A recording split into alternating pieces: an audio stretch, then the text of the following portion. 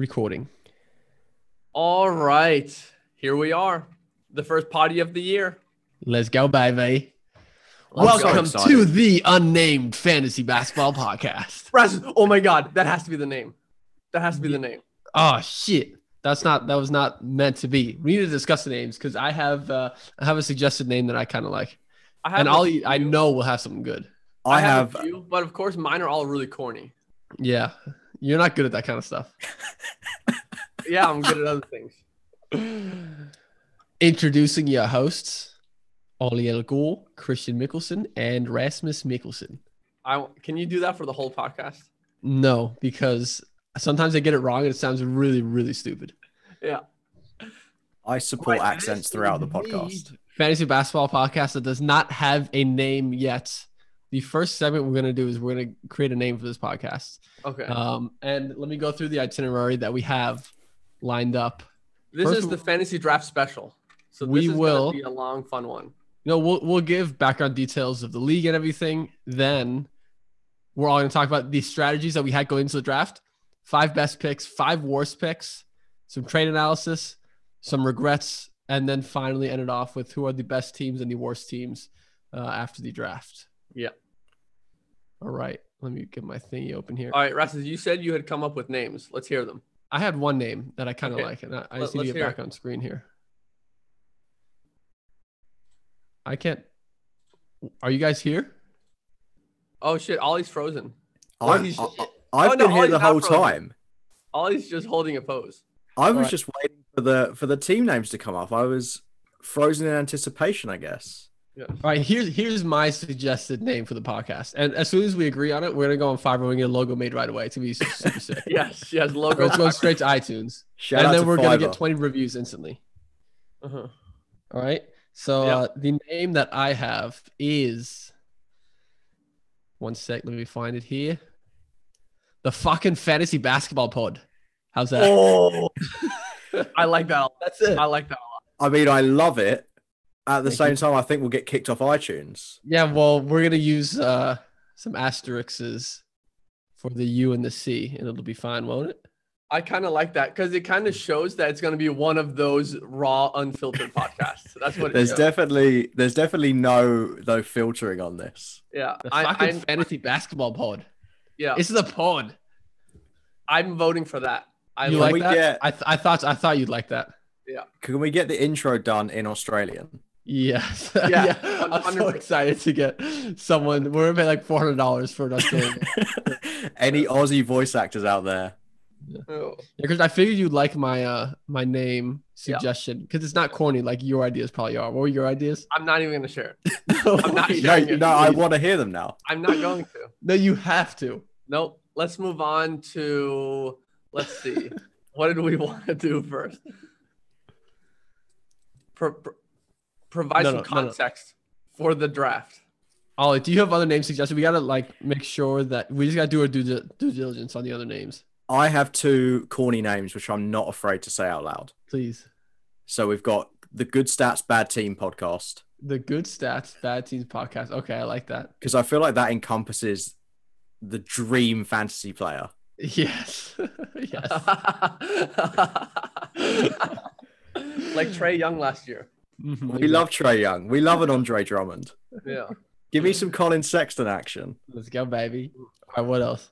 The other one was the intangibles because it's another thing that just doesn't matter at all. Yeah. I like that. Christian, yours. Mine was going to be something about how it's honestly ridiculous how obsessed I am about fantasy basketball. We spend way too much time doing this. Oh my God. It's honestly costing me money. Lots of money. Because I can't work. I can't focus on work. Mm-hmm.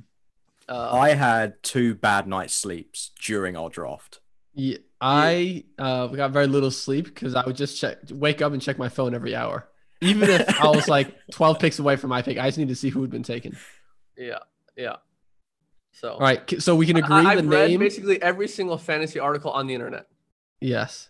Yeah, I'm pretty close to this one. So we can agree the name of the podcast is the fucking Fantasy Basketball Pod. Fucking Fantasy Basketball Pod. Yes, please. All right. Yes, please. Perfect. With that said, let's give some just like the background details, the scoring, the settings for the league, and then we'll talk about each of our draft strategies for Yes. the draft. Fuck yes. So we got a 9-cat league, the standard 8 plus field goals made, and No turnovers. See, this is a very atypical league settings. yeah, it is. But it's honestly, I I like love it it because it gives more. More weight towards the most important thing in basketball, which is putting the ball in the hole. Yeah, I think it's stupid when steals and blocks become too important when they don't fucking win games. Yeah, It's true. It's true. And it is a head-to-head categories league. Those are each really categories. So you each can win category. 9-0 or 0-9. It's not like 1-0, 0-1. Those are really the only 10-team details league. of the league that matter, right? 10-team. Yeah, 10 team because 12 is the standard, right? Yeah, Yeah. yeah. Typical snake 4 draft. bench Christian spots. had the first pick. Ollie had the third. I had the ninth. Yeah. Yes. Damn. Yeah, I was lucky enough. All right. So 4 bench spots, 5 IR spots. IR spots. There we go. Now we've provided everything. Because of the COVID thing, Yes. more IR spots this year because like an entire team might go on IR for all we know. I think it's going to be a massive, massive problem. The COVID yeah, stuff. I try not to think about it. Yeah. Do you lie awake at night just wondering what if James Harden goes to the club again? Yes, Ooh. I do, and I need him to stop. I want to talk specifically about James Harden's club strategy and if that's going to affect Christian's hindsight bias. I remember I think I read some comment online that said depending on what team James Harden gets traded to, should I base his value off of how many strip clubs there are in that city? Yes. if James Harden was on the Jazz, he would average like 45 a game. He'd be fresh for every game. That would be Maybe ideal. he'd be worse though. Maybe he needs the strip clubs as like a relaxation thing. Yes. Like you know how LeBron has his hyperbaric chamber? Yeah. James Harden has the club. That's could right. be. That's right. Shall we get into the draft strategies? Yes, let's do it. And Okay. then we'll review who we took each round. Ollie, Yeah. what was your draft strategy going in? Well, I Going had the in- first pick. Shouldn't I maybe start because I had the first pick? No, it's always about you, man. I know. That's why I'm saying that. Christian, you had the first pick. You tell us your strategy. Okay. So my strategy was to focus on high volume scorers because it is a 9-cat with field goals made as the ninth category. So I didn't want to overlook that. So it's like points is literally worth 2 times as much as anything else. So I really wanted to focus on that. And I wanted to take James Harden because he's been the number 1 overall player for the last 4 years. And last year, I also had the number 1 pick, and I fucked it up by taking Karl-Anthony Towns. And that really fucked me up, and I didn't want to make the same mistake again. So I knew from the beginning, before we even did the draft lottery, that if I get the first pick, I'm taking James Harden, and I'm not even considering anything else. So that was my draft strategy there. I did minorly consider Anthony Davis, but I realized James Harden is too safe. Even if he gets traded and he finishes number 3 on the player rater, that's not the end of the world. He never misses games. Doesn't miss games. But just Sneaky thing about him actually is that he's an Iron Man. Yes, exactly. I know. So for me, I took James Harden. I know a lot of people are dropping him down. I've seen him get taken in like 6th or 7th overall because people don't want him now. So stupid. But to me, he's just the safest player that exists. But I'll say, when you had the first pick last year, taking Karl-Anthony Towns, it wasn't a stupid pick. It just happened. He hadn't missed a game in his first 4 years in the league. It just didn't work out. But I should have taken James Harden still. He was still the number 1 overall guy on most people's boards. But my question to this is, you say you never debated not taking him, but at one point you two swapped picks. Oh yeah, no. There's a backstory to that. Yeah. It's not because I wanted to get the 9th pick. It's He because did it. He's so nice. Rasmus, Jesus. It's because you should have seen Rasmus's reaction when he got the 9th pick in the draft lottery. I mean, he's practically having a breakdown. Yeah, and I wanted to be the really nice twin brother, and I was like, I got a lot going on for me in my life right now. Rasmus is going through a few things. He could use the first overall pick and have something really exciting to look forward to. So that's why I gave him the first pick. Once I got the chance to sit down and see the players I could really get with the 9th pick and 12th pick, I was actually really happy with it. Yeah, and that's good. And then when I gave you the first pick and you started saying that, I was like, motherfucker, give me the first pick back then. I want that shit back. You keep your fucking 9th spot. I actually don't think 9th is too bad. I think if you're in a 12-team league and you're picking 12th, then that's awful. Yeah. Because I think there's a top 11. That's just actually, I would say it's actually a top 12, but I just don't like the 12th guy. The 12th guy being Kawhi Leonard. He's worthy of being in the top tier, but I just didn't want him. I think top 11 as well. Yeah. I think there's a top 3 who are like clearly better than everyone else. Yeah. And then the next tier below, there's 6 players there. So if you have in the first 9, you're all good. Yeah. So my strategy was to take James Harden and then build the most balanced team I could. I didn't want to do any punts. That I was sure of. I just didn't. I wanted to be able to compete in every category. And then I wanted to focus on, like I said, high volume scores, which when we get into what I was able to do in round 2 and 3, I was able to get that. So that was my general draft strategy. Take James Harden, build a well-balanced team, and go for scorers or high volume players. So for me, I also told myself that I did not want to punt any categories, which looking back at it now, I believe is a really stupid strategy. It's head-to-head categories. It's not rotisserie. It's not head-to-head categories. I feel like you have to punt. If you're not punting something, I think you're just being inefficient. I don't think. So I definitely regret not doing that. I just went into the draft with. I just wanted best player available and balanced. That's really all I was going for. Best player available. I didn't want to target anything in particular, which I do regret doing now. Because what I realized is if you do punt 2 categories, let's say field goal percentage and blocks, there's just so much you can do. And if you punt free throw percentage and assists or some other, point guard, big man stat, there's just so much you can do. So yeah. So I will. It's just our first episode. We're going to interrupt each other. This is just how it works. Maybe we could hold up little signs to each other on Zoom and have a green one when we want to speak. Yeah. How do they do podcasts where they don't interrupt each other all the time? I don't know. They literally never really talk. They just mute each other. I will say to punting, and specifically to our league with categories, it's like if you win steals, that's the same as winning points.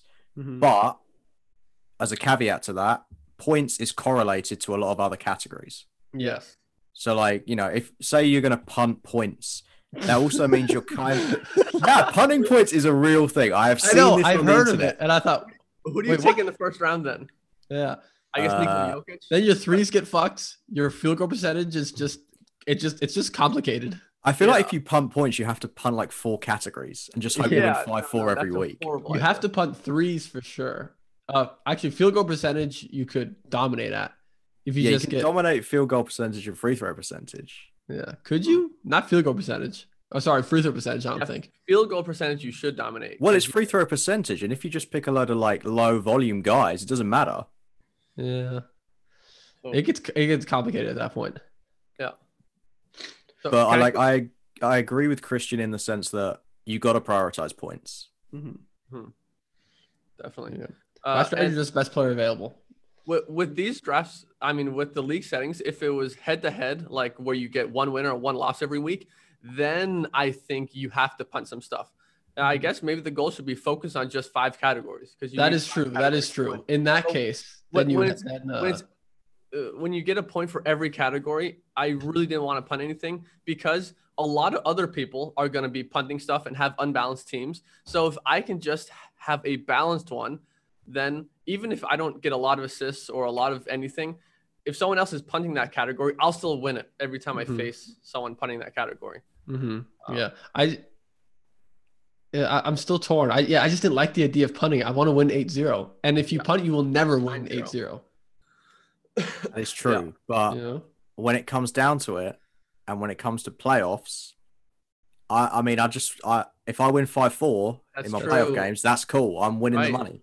Right. In the playoffs, it changes format. But I see myself making a lot of trades throughout the year. So by the time the playoffs already come, I'll made have two. a solidly different roster. Mhm. I Same, don't I feel wanna like make a trading too much. No, I've made the only 2 trades so far this year. Yeah. We'll talk about those. You know what I'm really excited about when we talk about the best and worst teams at the end. I'm gonna talk about the worst team and just show you how fucked up it is because you don't know until you look at it. Okay. It's Wait. very funny. Ollie, you had mentioned that you'd gotten a trade offer that you were considering before. I want to talk about that later because I have a very strong opinion on it.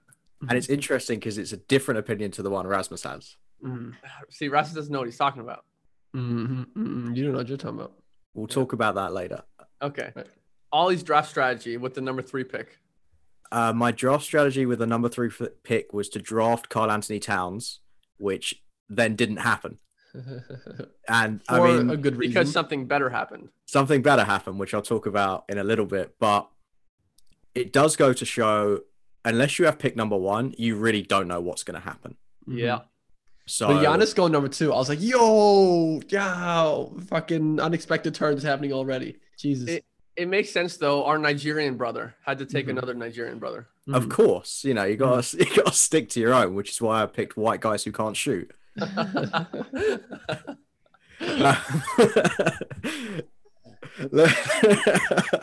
lost myself there. Don't punt too early was my strategy. Like, take best player available until it emerges that there's a clear punt build you should go for. Yes, which I for me 100% happened agree in with round. that. With me, that happened in round 4, just with who falls to you, really. Yeah, I basically had no opportunity. If I wanted to punt free throws, I essentially had no opportunity to do it because at the 9th pick, the best players available were Stephen Curry, Kawhi Leonard, Kevin Durant, Trae Young. And I'm not going to pass up on one of those guys just so I can punt free throws and instead take who's the next best. I mean, I don't even know. There's no one there and without reaching like crazy. So it wasn't even an opportunity for me, unfortunately. Yeah, if you can grab Giannis in the first round, I do like punting free throws. Yeah, definitely. And I think Emmanuel did a really good job of doing that. But we'll talk about that later. I want to talk about best and worst team. Yes. Okay, shall we go into the best and worst picks? We need to hear your strategy, bro. I already told you. I was going in best player available and wanted a balanced team. Got it. Same. I didn't want to punt anything, but I have slight regrets of that. We all had pretty similar strategies. Yeah.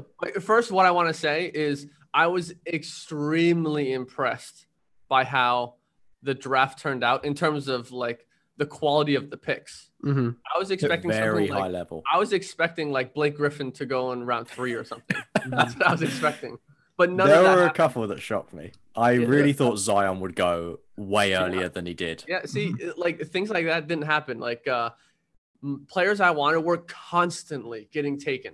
Like I created my top 100 and they're almost getting picked from the top for me. So it was really hard for me to get a crazy epic value pick. I'm really happy with all my picks, but you know, it was a competitive draft, so that's a really good thing. I think on the topic of Zion Williamson, I think if you're punting free throws and could have gotten Zion in the 5th round, which is where he was taken, that's epic value, especially in this league with field goals made, where he's going to score some of the most field goals in the league, I think. Yeah, 100%. I think Zion has one of the highest ranges of outcome. I think he could be a near first-round player, or he could fall outside the top 100. But his, I think his PR won't represent how good he can be on a free throw punt team, right? Because it'll completely wreck. I mean, he's gonna shoot like 8 free throws a game at like 60%. Yeah. I meant he could be potential first-round player for a punt team, but the PR won't represent that. Yeah. Okay. All right. Best picks, worst picks. Okay. Which do we take first? Best or worst? Let's start with best. Let's start with best. And I'm going to volunteer to go last because otherwise I'm going to talk too much. Okay. I'm wondering, should we take them in like the order that they were taken in the draft, or if we were to rank the number 1 best and then take it from there? Oh shit. I have 6. I need to eliminate one. Oof. Okay. I like the draft. I like going through the draft because it sort of gives people an impression of like where people were taken in general. Right. Yeah. Yeah. That's a good idea. Okay, so my earliest best pick was just not because I love him, but I just think the value is insane. Was Chris Paul at 45, where if I took Jimmy Butler at 29, if he had been taken, um, I may have considered Chris Paul at like 32. Yeah, I know you were crazy high on Chris I'm Paul. not crazy high on him, but I say it's good value. You're right. Not crazy high. You were showing him respect, and Yeah. I was showing him disrespect. I was not interested in getting him anywhere. Last year, on a per game basis, he was 14th overall. I know completely. I know. Well, I really don't like this per game thing. I don't care about per game. No. But it shows if they play, how good would they? I understand injuries are a thing. Of course they are. But I think you also can't. You don't know what's going to happen. Yeah. And also, when someone's injured, you can put them on the IR and pick someone else up. So the higher per game production, I don't know. I definitely value that very highly, which is why I use this list of per game production kind of as like my go-to source during the draft. There's guys that you wouldn't expect. Like, for example, Kevin Love, 56th in per game production last year. No one gives a shit about him. Yeah, Kevin Love is on my list of best picks. He's on mine as well. He was on mine, and then I removed it. But very good pick, definitely. Let's see. Because interestingly enough, you mentioned Butler at 29. I actually have that as one of my best picks. Thank you. I think that was insane value. I hope I get one of the best picks from you guys. Please. I think Butler is going to return like mid to low second round numbers. Mm-hmm. And you got him at the end of the third, which is like, when you consider how top heavy the draft is, that's really good value. Yeah. I always snag the guys that just drop. I usually have the boring team with like older players aren't that exciting. Yeah. For me, I also I wouldn't take a guy like Chris Paul because I want to build a team of players that I'm really excited about. I don't go into the season being like, oh, I can't wait to see what CP3 does. I can't wait. So, but look, when I wake up in the morning, considering I'm in Europe, so all the games happen during the night. When I wake in the morning and I see like a 22 point, 13 assists, 5 steal night, like that gets me really excited. So he doesn't have to be some young. Chris Paul's not going to do that very much. He's not going to. I mean, he will if he's feeding Aiton in the post. He's exactly. I like his position with the Suns. Yeah, it's a good move for him. I like that. I actually have someone earlier in my best picks list though. I have multiple players earlier. Like what bigs did Chris Paul? What bigs could he lob it to with the Thunder last year? Steven Adams. Steven Adams, baby. Yeah. That's why he had a career low in assists, I think. Mm-hmm. So all of my best picks are actually earlier than yours. Every single one of them? Yeah, I just want to yes. I just didn't want to talk about the late player guys. I mean, I know that's where you're going to get the most value. But I saw some really good picks early on. Okay. Who do you have as the best picks? So it's not like it's the best picks in the draft. You're right. Like those are probably going to come later because of where you're taking them.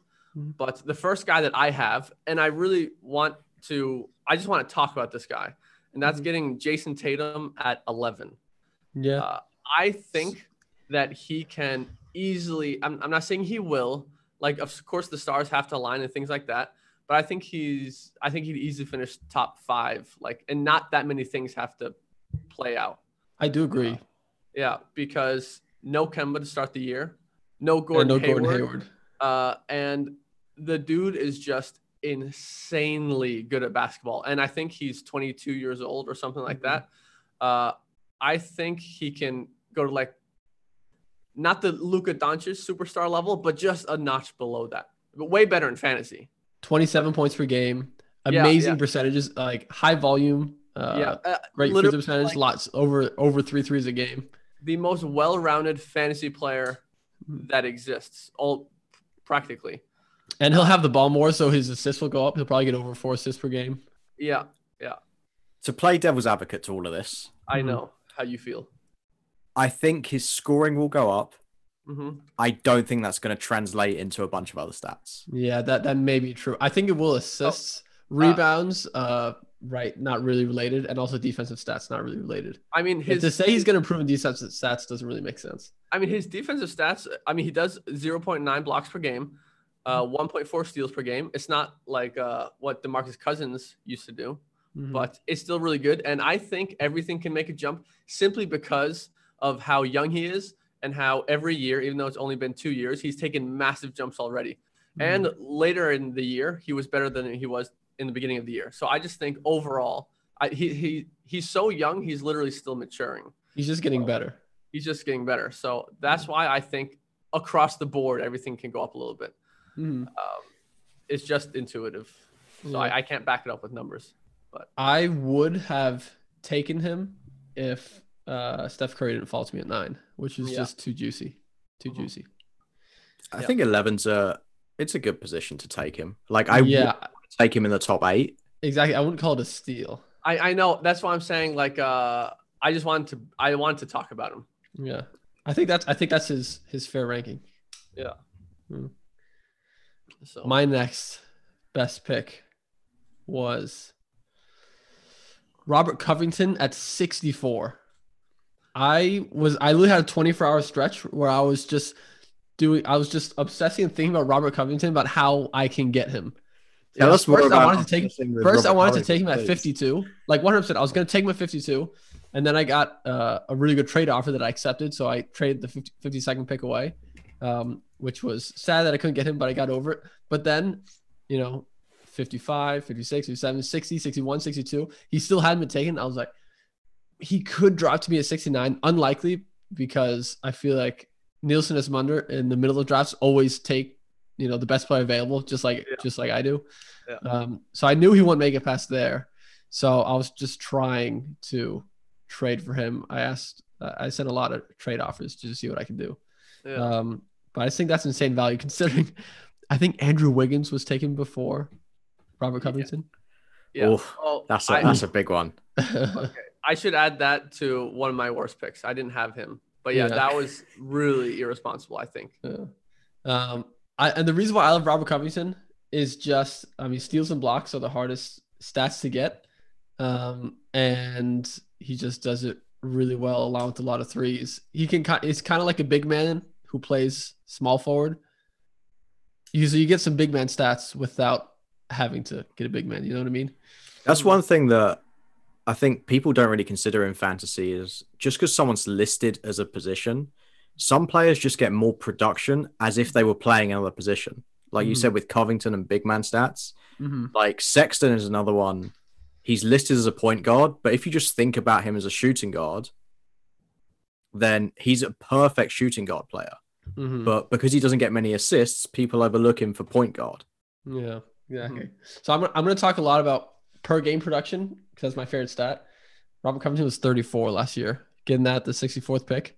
Because again, when someone is injured, you can pick someone else up in their place. So it's not just lost if they're not playing. You get to replace it with someone. So can I say some things about why I was passing on him? Because I could have taken him at 60, 61, which would have been great value. But I consciously looked at him and I was like, nah, I would rather take who I took there. For one, it's a field goals made league. And the dude averages like 4 field goals made per game. So that's going to drop him down a notch there. I think it's not the end of the world or anything, but it was going against my strategy of high volume scores. And I didn't do that for every pick, of course. That is true that he's less valuable in our league than he would be in a standard league. Yeah. And then also, I think if he wasn't traded to the Trailblazers, then I would have wanted him here. Because I saw a bunch of numbers about how he was playing the 5 or something like that. And that's why he racked up so many blocks. Let's see, his 2.2 blocks per game with the Rockets. That's obviously unsustainable. And with the Trailblazers, he's not going to play any 5 because they have Yusuf Nurkic, of course. And he was getting tons of minutes, playing really high pace. I think his numbers were inflated with the Rockets. And when you look at the numbers, they absolutely were inflated with the Rockets. But it's true. When someone goes to a new team, you never know how it's going to play out. But he's played for a lot of different teams, and no matter what team he plays for, he always racks up steals and blocks. Before last year, he never did a lot of shot blocking, ever. He was averaging under 1 a game. I mean, I'm looking at the numbers right now. So, your blocks will inflate your value. So I just think that's going to come down. And I think he's just going to be like a 3-and-D guy who's going to have bad percentage and like underwhelm you. That's just my take. I just wasn't interested in him. His percentages are sneakily bad. They are sneakily bad, but if you're my punting, God, they're very bad. 40% for his career. I know. But he's not a high volume guy. Not a high volume guy, that's true. But I guess that's also why he falls to the 7th round. Yeah. So, but okay. Next best pick for you guys. I really like Shea at 25. Yes. Yes. I felt the same as the way I did with the Butler pick. Like, I feel like Shea could return early to mid 2nd round numbers. And if you can get him at 25, he's the only guy in OKC other than Lord Al Horford. Who's literally the 3rd option on the Thunder? Darius Bazley? Lu Dort? Lu Dort? New Balance legend Darius Bazley? Is it Bazley or Basley? I think it's Bazley. I think it's bad if you don't know how to pronounce someone's name and they haven't got a weird foreign name. Yeah, that's true. Yeah. Who else is going to take shots? TJ Leaf? TJ Leaf, what a legend. No, it's honestly one of the worst rosters I have ever seen. If SGA is not on that team, that could pass for a G League team. I'm not even kidding. Yes. They might win. If he we hope this doesn't happen. If Shea tears his ACL in the first game, no. How many games would they win? I mean, I think they would compete for the Nets 12-70 record. By the way, yes. I'm wearing my Kyrie Irving Bed-Stuy jersey. I got my Brooklyn Nets tattoo right there. I just need everyone to know what the situation is. Yeah, that is some diehard. And I got my Nets tattoo as well. Got this in 2013. Yeah. So there's nothing bandwagon going on here. It's just as soon as they became the Brooklyn Nets, and we've been New Jersey Nets fans since Jason Kidd. I've had this tattoo for 7 years. The one good thing that came out of the Nets 12-70 year was Devin Harris's half-court buzzer beater game winner. That's the greatest shot in NBA history. If you watch the slow-mo, it seriously is. It's literally the greatest shot ever. If you watch the slow-mo, there's only one frame where the ball is out of his hands and the buzzer hasn't gone off yet. It's literally the closest from, did it get off his hands before the buzzer went off? The only way you can have a better game winner than that is if you literally do like a bicycle kick from the other side of the court into the hoop. That's the only way you can beat that. Can we just appreciate that this happened in a 12-70 season? Yes. Yeah. Oh, exactly. Devin Harris was so much fun. Yeah, he had one good year and then he got totally washed, but he was so much fun. But like, if you're listening to this and your team has never been awful, you don't know how much fun it is to watch players randomly go off. Like, as a Sixers fan, watching KJ McDaniels block shots gave me so much joy when that team was bad. Listen, is it just me, or I feel like the fandom is stronger when your team is fucking horrible? I feel like you love the team more. I had more fun when the Sixers were bad. Okay, I mean, I want the Nets to be amazing, but when you go through a rough patch, it makes your bond much stronger.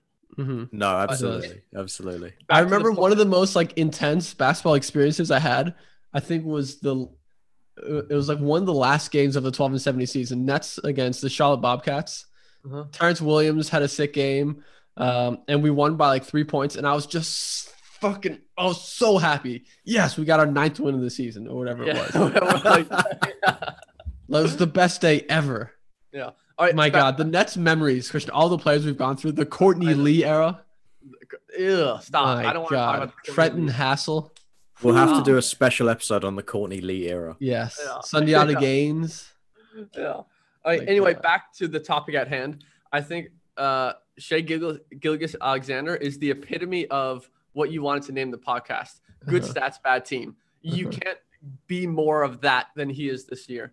I've literally seen him get taken and ranked, get taken in drafts at 15 or 14 or even 13. Mm-hmm. I've seen that. And I think he can live up to it. But at that point, you're not getting value on that pick. Yeah. But in the 3rd round, I think you're getting big time value. Yeah, absolutely. I thought he would be gone by the time I made my 3rd round pick. Mm-hmm. But I was expecting right when I started draft prep to take him at my 40-41 pick, but then he really quickly. Then I realized he's not going to be available there. I was going to take him at 29. There at 2021. I was going to take him at 29. Yeah. But just so everyone knows, I made a trade, so SJ's on my team. So I'm very happy to hear that you guys think that highly of him as well. Because I was the one that was just talking about him all the time. Yeah, I mean, it's hard to deny the position he's in. Here's what I could see him doing this year. 23, 24 points. Insane. 6 rebounds, 5 to 6 assists, 1 to 1.5 steals. I think he did like 0.8 blocks last year. Yeah, hopefully man. he could do that again. 45% from the field, 2 threes, and a nice free throw percentage. Anything else? That's literally like a top 5 player right there. Okay, well, best case scenario. I'll be honest. Best case scenario right there. Best case scenario, 50% usage rate. Well, that seems likely on the player rater. Why not? Actually, Why not? I watched a video of him like just playing pickup ball with some other people, and he just passes. He passes the eye test. He's just so good. Yeah, no, that stuff matters. Mm-hmm. Okay, can I bring up my next best pick? Yeah. Okay, so, again, all of mine are in the early rounds, but it's really because I wanted to talk about a few players. It's not because I think they're necessarily the best picks. So I just kind of made my own rules for how I did this segment. But the pick that I fucking loved was Donovan Mitchell at 23 overall. And I know a lot of people might think like that's not even like, I wouldn't even take him there. I mean, I personally would, but someone else might not take him there. But I think the pick is so amazing because of the previous 2 picks that were made. I feel like he comes in and fits into Ollie's team like a perfect puzzle piece. And we'll talk about it when we talk about what we think is the best team.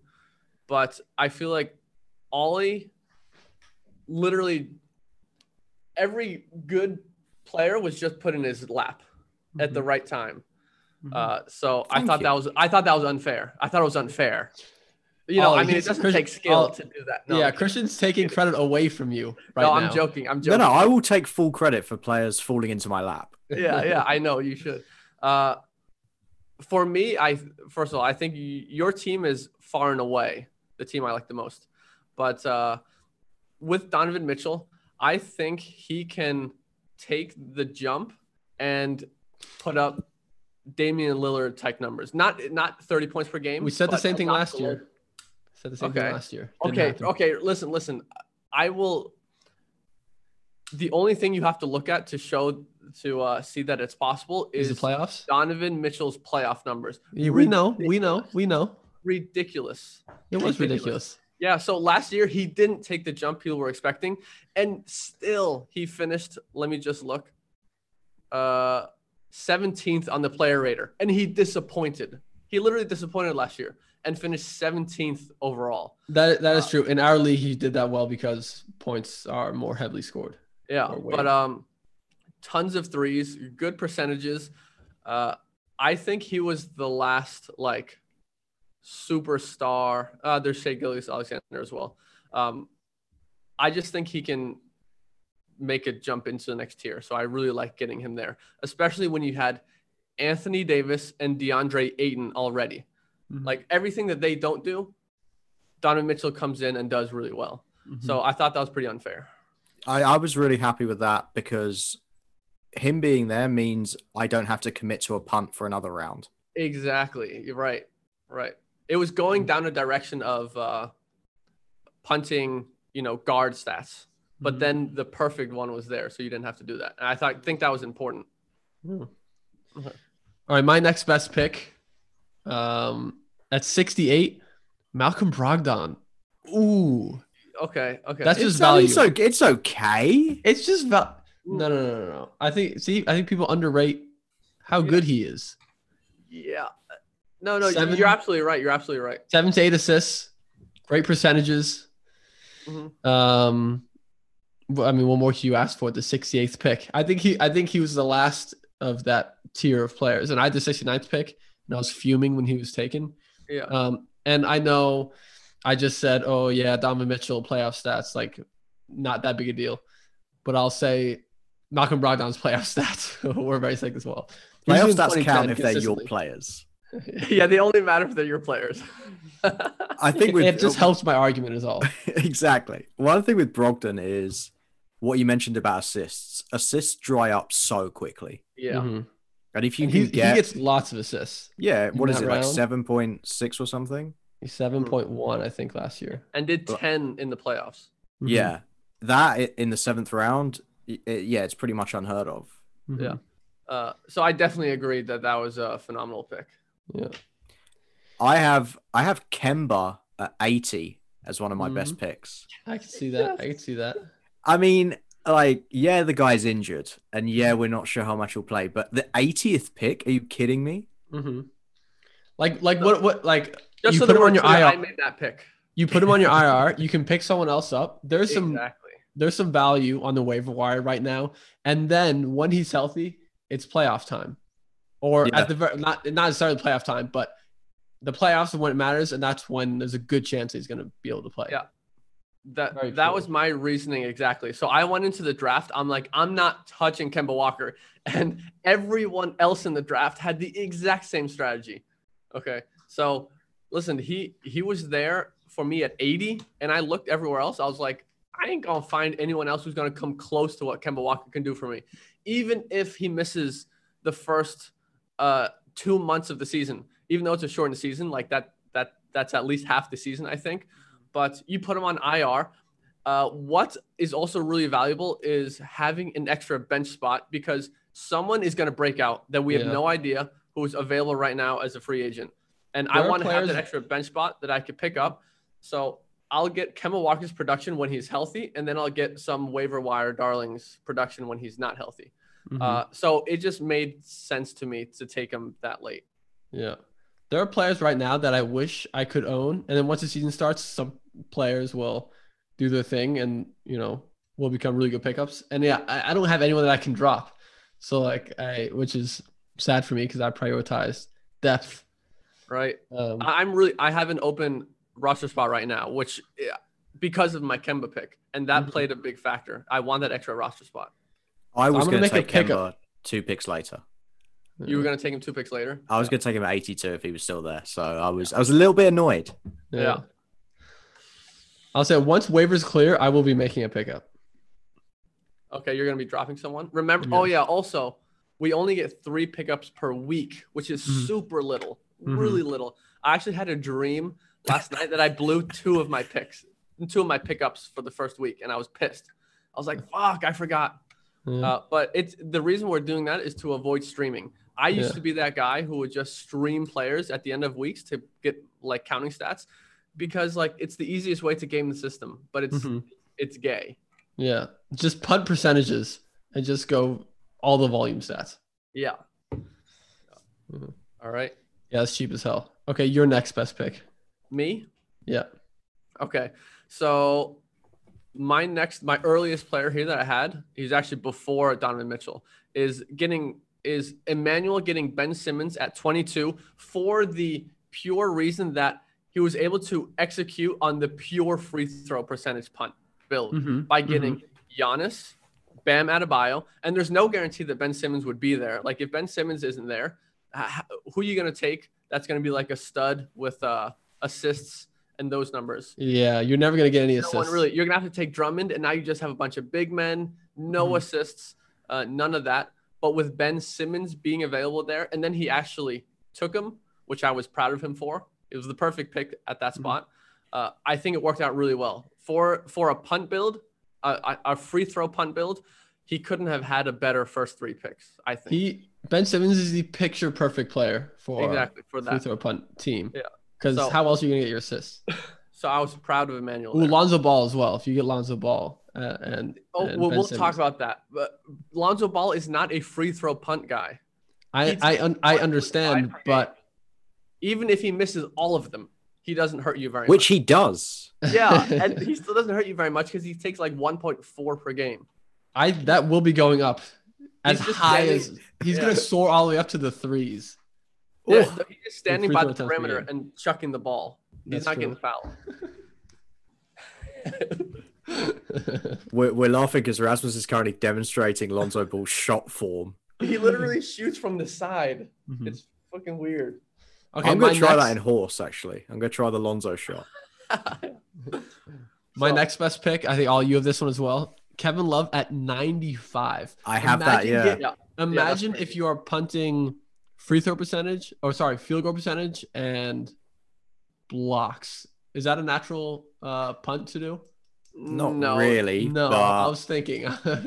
No. but blocks is something you can easily just punt like with 4 rounds to go.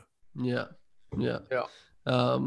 So for the right team, even for a team that's just going, I think for any best team. player available, Kevin Love at 95, he gets a lot of hate because he doesn't get any defensive stats.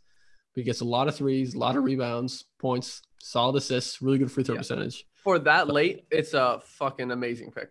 Yeah. Yeah, I agree. I have Dennis Schroeder at 89. Okay. I was gonna include that one, but I didn't want to like pat my own back and put my own players on it. I love Yeah, Dennis you're Schroeder not allowed at to put your 89. own players on it. Mm-hmm. I think he's a guy who could Okay. realistically get like 5th or 6th round production. Uh-huh. Yeah, 'Cause, he's done yeah. that for like the last 4 years. I think he's going to start in LA as well. Mm-hmm. I think people I think he fell and is consistently falling in drafts just because new player, new team, it's unknown what's gonna happen. Can I share my thoughts? Yeah. All right. So I didn't consider Dennis Schroeder ever. He was basically invisible to me. When I looked at the draft board, I didn't even see his name. Mhm. That's how little I cared about him. Because, I mean, last year he played on the Thunder where there was no good players whatsoever, right? No, Paul George wasn't there last year. There was nobody. So I think he got good stats on a bad team. And now he goes to the best team in the league with 2 superstars. I see. Is he third option though? I mean, that would be okay. But yes. for me, Yeah, he's he on a, is. I mean, he's gonna play at least 30 minutes a game. for me, he's on a superstar driven team now. So I've never seen him as a, I've always seen him as a player who does well on bad teams, not No, someone who I does don't- well on good teams. I But don't he's only see ever that. played on bad teams. Yeah. That's true. Maybe I'm just racist. I mean, probably the wrong podcast for you then, mate. Maybe if there's like what is it? Ice hockey? Yeah. I don't know ice hockey. But I think he's gonna get 17 shots a night. Mhm. What? No. There's no one else besides LeBron and Anthony Davis. Who else is gonna take shots on the Lakers? Marcus Morris? Isn't Let's it look Markeith? up- Wait, isn't Markeith the one who plays for the Lakers? I don't know. What's his name? Montrezl Harrell? Montrezl?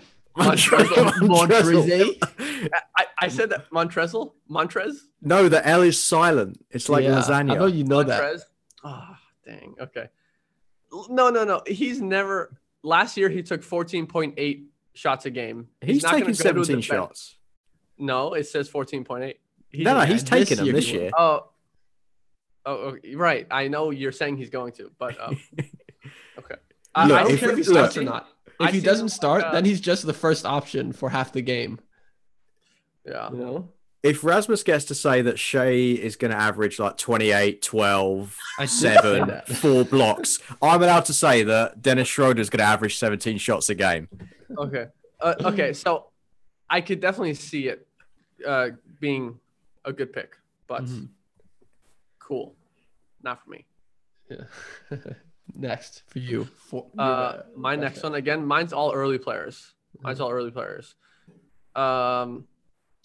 This one, this is probably the pick I'm the most jealous of because it was a player that almost fell to me. I know what you're gonna say. Yeah. Nikola Vucevic. Nikola Vucevic at 38. I wasn't Vucci mad because like he should not have been there for me at 40-41. But the fact that he was there at 38 after you got Donovan Mitchell to complement Anthony Davis and DeAndre Ayton, it was unfair. It was like, well, anyone can make that pick. So I'm not taking credit away. I guess I am, but I don't want to. Because I think you deserve all the credit. But you're just being, it's just true that anyone can make that pick. Right. But I think I was just a little But You're I don't- peeved? a little envious. A little envious. That's getting fine. that opportunity. Mhm. You getting that opportunity. yeah, I mean, Nikola Vucevic, so consistent, so reliable, and just big men. There's not many big men in the league anymore who put up big men numbers. Like now it's all about threes and jacking the ball up. Which he does a little bit of as well, while maintaining a 50% field goal percentage. I think he even hit 1.5 threes a game last year. I think it was one, maybe. I think it was maybe 1.2, but I think that was just insane value. I was very happy, and the other thing is, he's the first option, right? Yeah. Like how? Yeah. How many big men are the first option? Yeah. Yeah. All right. My final best pick was this was my own pick, but I don't own him anymore, so I feel like it's fair. You can't do that. You can't put your own pick, damn it. But I don't own him anymore, so it's fine. Doesn't matter. It was the best pick. Credit. It was the best pick so much that you traded him. Yes. No, I'm digging myself a hole right here. Yeah, you are. Makes no sense. And DeLon Wright at 129. I can just, I don't know what to say. Yeah, I don't know. Who cares about DeLon Wright? It's value. I'm not saying he's going to be a top 50 player, but it's great value. What's the best case scenario for DeLon Wright? As someone who now owns him, what's the best case scenario? 12 points. No. He's going to play over 30 minutes tonight. It's another case of like SGA on the Thunder. This is DeLon Wright on the Pistons. There's nothing there. So I think you're 100% right. I think you're 100% right. Absolutely. Like I owned DeLon Wright parts of last year when he played for the Mavericks and was getting a lot of minutes. When he gets minutes, he does good fantasy numbers because he like has the ball in his hands a lot. Lots of steals. Yeah. 5 rebounds, 5 assists. I agree. It's a good pick. Yeah. I mean, I don't hate the guy. DeLon Wright, if you're listening, we love you. But yeah, I mean, he's a last round pick. I'm kind of indifferent to it. He's on your team now, so you obviously had some sort of interest in him. No. He did that trade for Nurk. He didn't care about DeLon Wright. DeLon Wright didn't have to even be in the trade. Ollie would have. DeLon Wright. We can swap back. We can swap back. There is no way I'm giving up my Muslim brother, Yusuf Nurkic.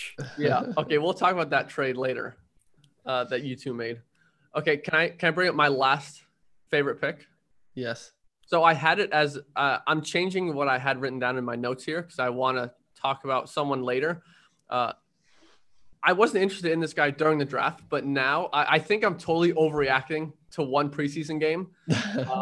But I think this is actually the right kind of player and time to overreact. DeMarcus Cousins. Yes, DeMarcus Cousins at 91. Yes, no. No, I picked him because what if everything goes right? Then he could be a top 20 player. Exactly. At 91, like you're looking at LaMelo Ball was taken a few spots later, Josh Richardson, things like that. And no one can even come close to DeMarcus Cousins' upside. And I don't know, if he stays healthy, and by the looks of what he did in the first preseason game, he looks completely 100% healthy. And here's the thing with DeMarcus Cousins. No matter who he plays with, he will not let anyone like outshoot him. He wants to take the most shots. I know it. I don't think he will. Obviously, James Harden will, but he'll take more shots than John Wall. And I think that's interesting. No, just because he's Cousins. He's him. He's Boogie. That's what he does. Just because Boogie. That was what I was looking for. Aren't him and John Wall like best mates? Yes. They played at Kentucky together. Yeah. So I could see him putting up like really fucking big numbers if he just stays healthy and gets 30 plus minutes. Then he'll probably 10 with defensive stats. Like I completely overlooked him because I was like, oh, he's washed up. But let's be honest, he's not that old. And I think he's been out for like 2 years now or some shit like that. High-paced team. Not much expectations from him. I think he can crush it. His most recent season with the Pelicans, I mean... Oh, come on. No, I mean, he used to be like a top 3 pick. Yeah. Or top 5. Yeah. Most recent season with the Pelicans, before his Achilles injury, before his ACL injury, when he was the number one option. But talent, number one options, he played with Anthony Davis. Yeah, 1.5 option. Okay. I think talent-wise, he's like, it's gonna sound silly to say he's in his prime, but like if injuries hadn't happened, this would be he would still be in his prime. He is 30. I didn't realize he was 30. I thought he was still like 28. He doesn't rely on his speed or athleticism. So. Well, he doesn't now.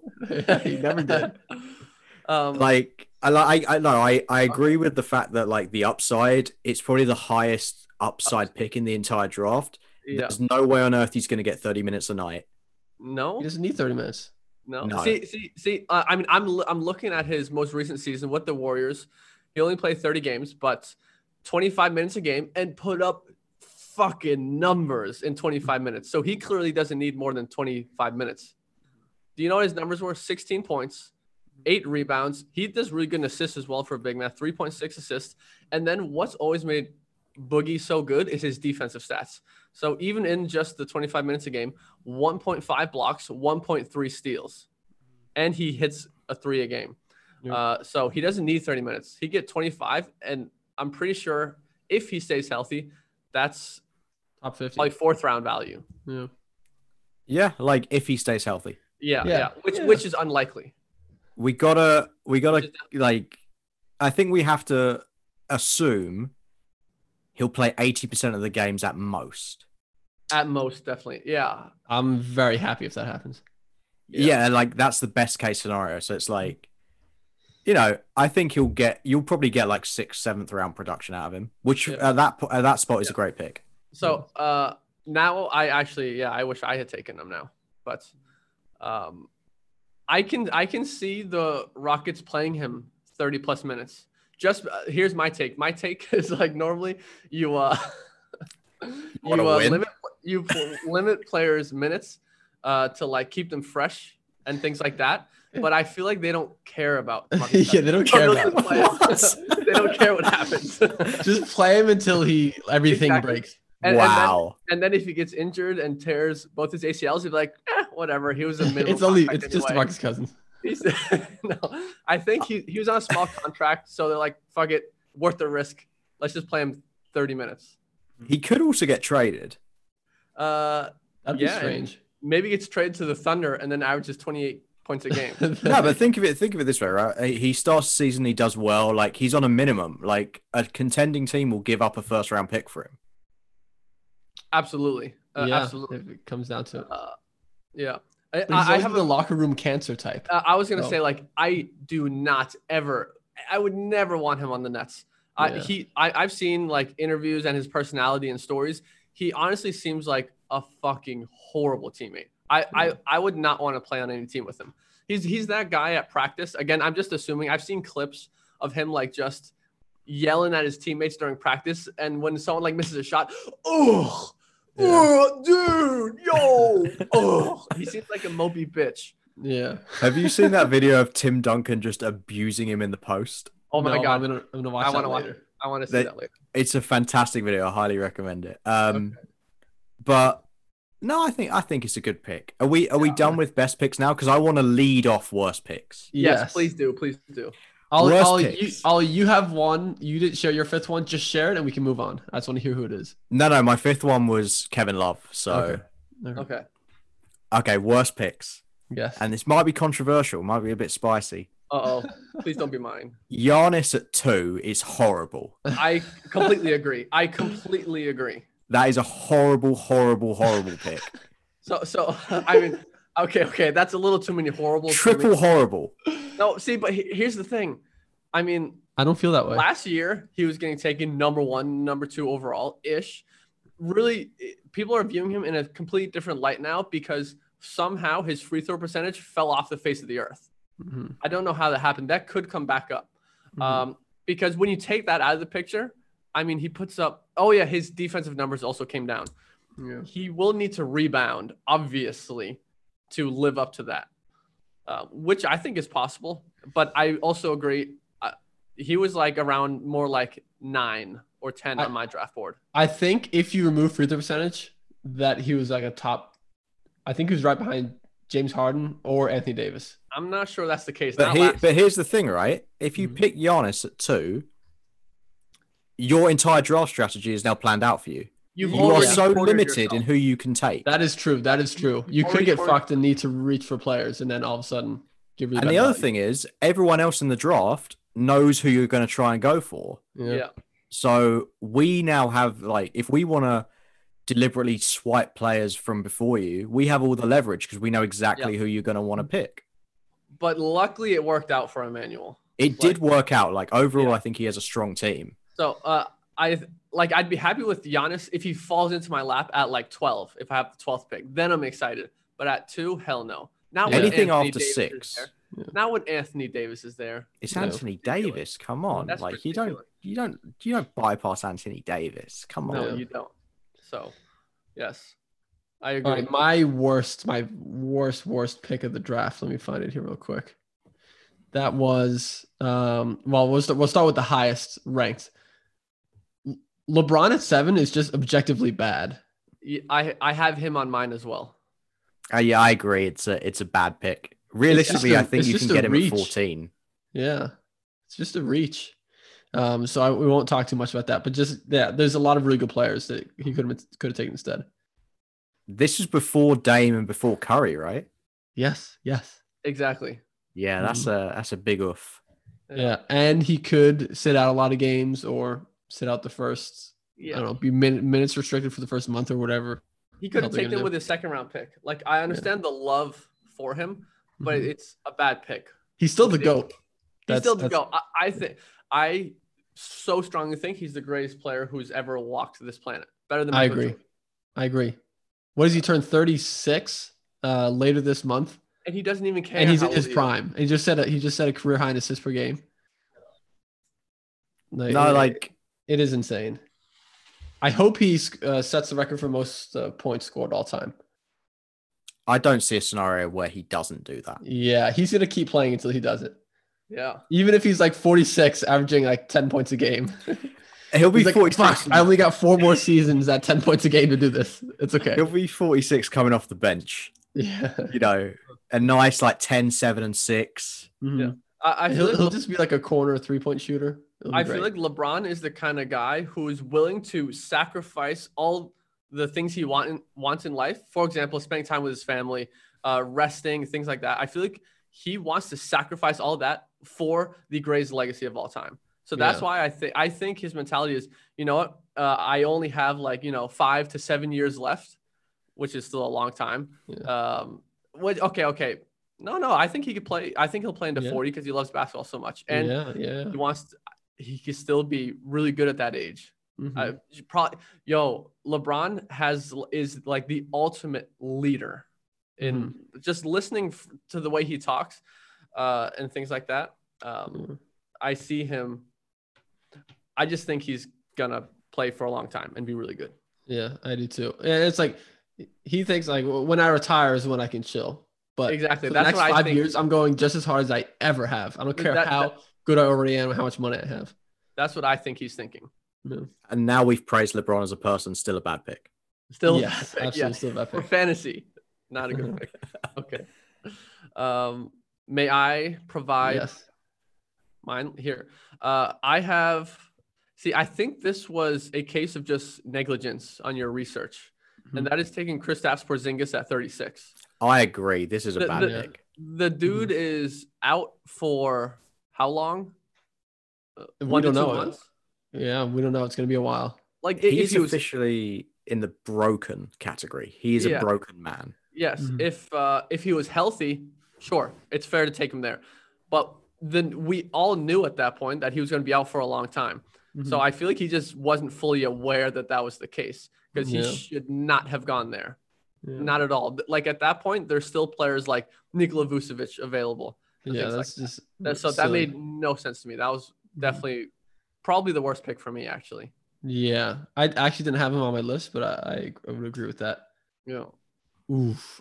And that was just Munder who did that. He usually doesn't slip up like that. Very good player. Yeah. Yeah. I have I have another one around that area. TJ Warren at 41. He's I on think all we of our all lists. He's on all. Emmanuel, Emmanuel, I'm so fuck were you sorry. thinking? What the fuck were you thinking? That was horrific. I mean, I know what the thought process is he was great in the playoffs, averaging like 24 points per game, great in the bubble. So I think that's what he's looking at. So The guys taken right after him were Chris Middleton, D'Angelo Russell, and Chris Paul. That's ridiculous. That's so fucking insane to take TJ Warren over them. So I was interested in TJ Warren, but in like the 8th round or something like that, not the 4th. I was like, he'll be a nice 6th round pickup. Yeah. So that was a bad decision. Yeah. My next, so he's one of mine as well. Who else I got here? Back-to-back picks by Patrick at 50 and 51. Jaren Jackson and Colin Sexton. I have Sexton on my worst picks list as well. So Jaren Jackson is. Did he have the same surgery as either Kristaps Porzingis or as Kristaps Porzingis? Right. He's gonna be out like that's where you would draft him if you were high on him and he was completely healthy going into the season. I think if he was completely healthy, if he was completely healthy, you bet your ass I would have taken him at 41. Where I took Christian Wood instead. I like him, but it's the whole injury thing once again. And then Colin Sexton at 51. Colin Sexton at 51. What are you thinking? That also made no sense. Like, who else could he have taken? Let me take a quick look.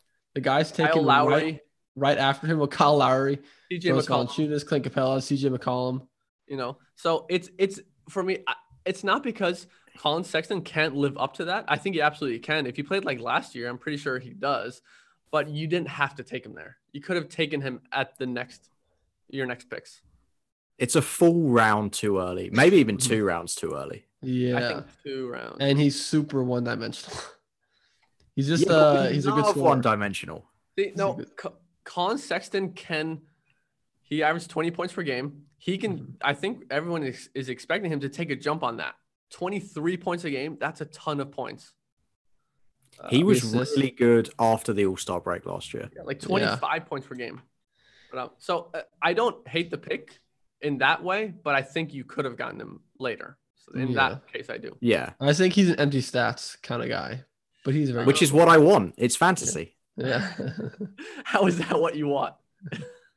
Yeah, I just want an empty stat. Like, why would I want anything else? I don't want intangibles. I don't care if Cleveland go like 0-72 this year. When I say empty stats, I mean there's no stats there. That means there's nothing. There's no steals. No, that's not what empty stats means. There's no threes. Who cares about threes? Threes is so last year. This year it's all about fields goals made. Okay. Fields goals made. Fields goals.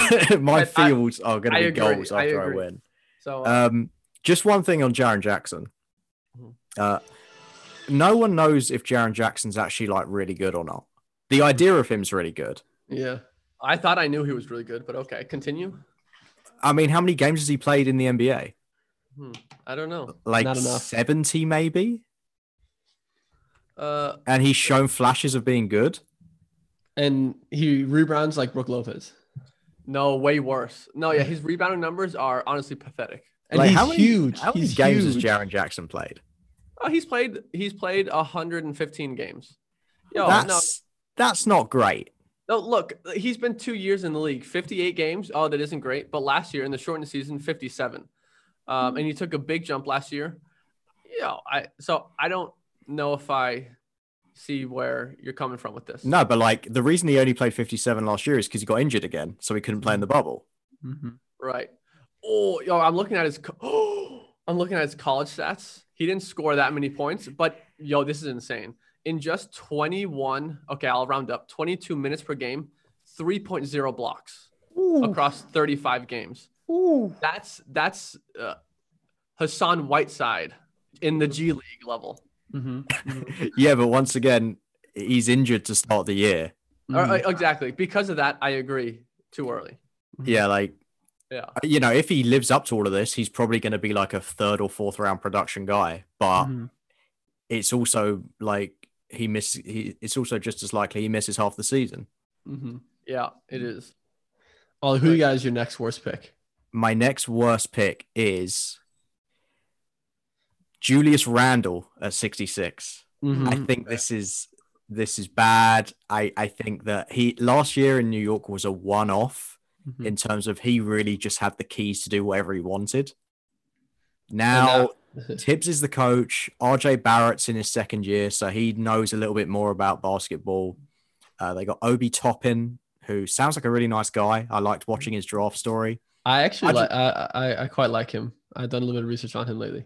I think Randall was Obi just Toppin? going to put up less numbers, worse percentages. I think he's going to get benched a lot because it's Tibbs and he doesn't like people who don't try. Yeah, Nerlens Noel is there now. Mitchell Robinson. There's quite a lot of big men to compete with. Yeah, I just think at 66 is way too early. Taj Gibson, does he still play for the Knicks? I don't think so.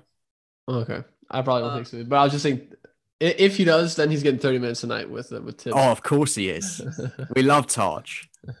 Yeah. I hadn't really considered those points that you made, like the front court players that they got in Nerlens Noel and Obi Toppin. Nerlens Noel didn't play for them last year, right? I don't think so. No, he didn't. Nah, he was on the Thunder, I think. Okay, yeah. So I actually didn't consider that. I was targeting Julius Randle if he fell because, points and boards and field goals made. But you bring up some very good points. Yeah. Yeah. I don't hate it the way that that Ollie does, but I definitely don't like it. When I first saw the pick, I laughed. And I looked into it, I'm like, it's okay. Yeah. But Like, do you want okay at 66? No, absolutely not. I don't like the pick, but was as bad as my initial reaction. Okay. Yeah.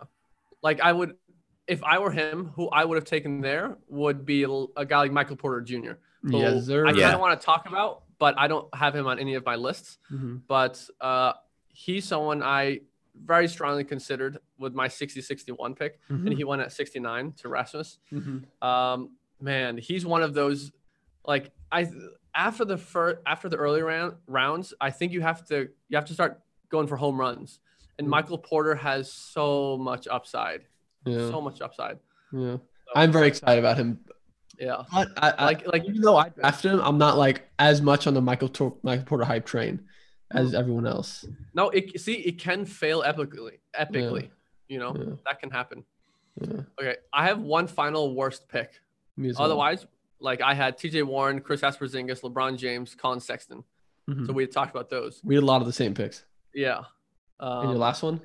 My last one was Andre Drummond at 31 because Patrick had taken some of the best free throw shooting players in the league. Yeah, Trae with Young, his other three picks. Jason Tatum, Jamal Murray. So you have so strong a free throw percentage, free throw shooting.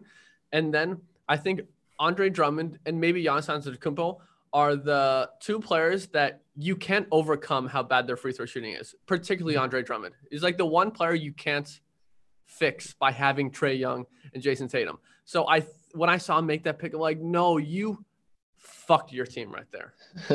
So hard. So honestly, that might have been, for me, that was one of the worst picks that was made. I think that was so dumb.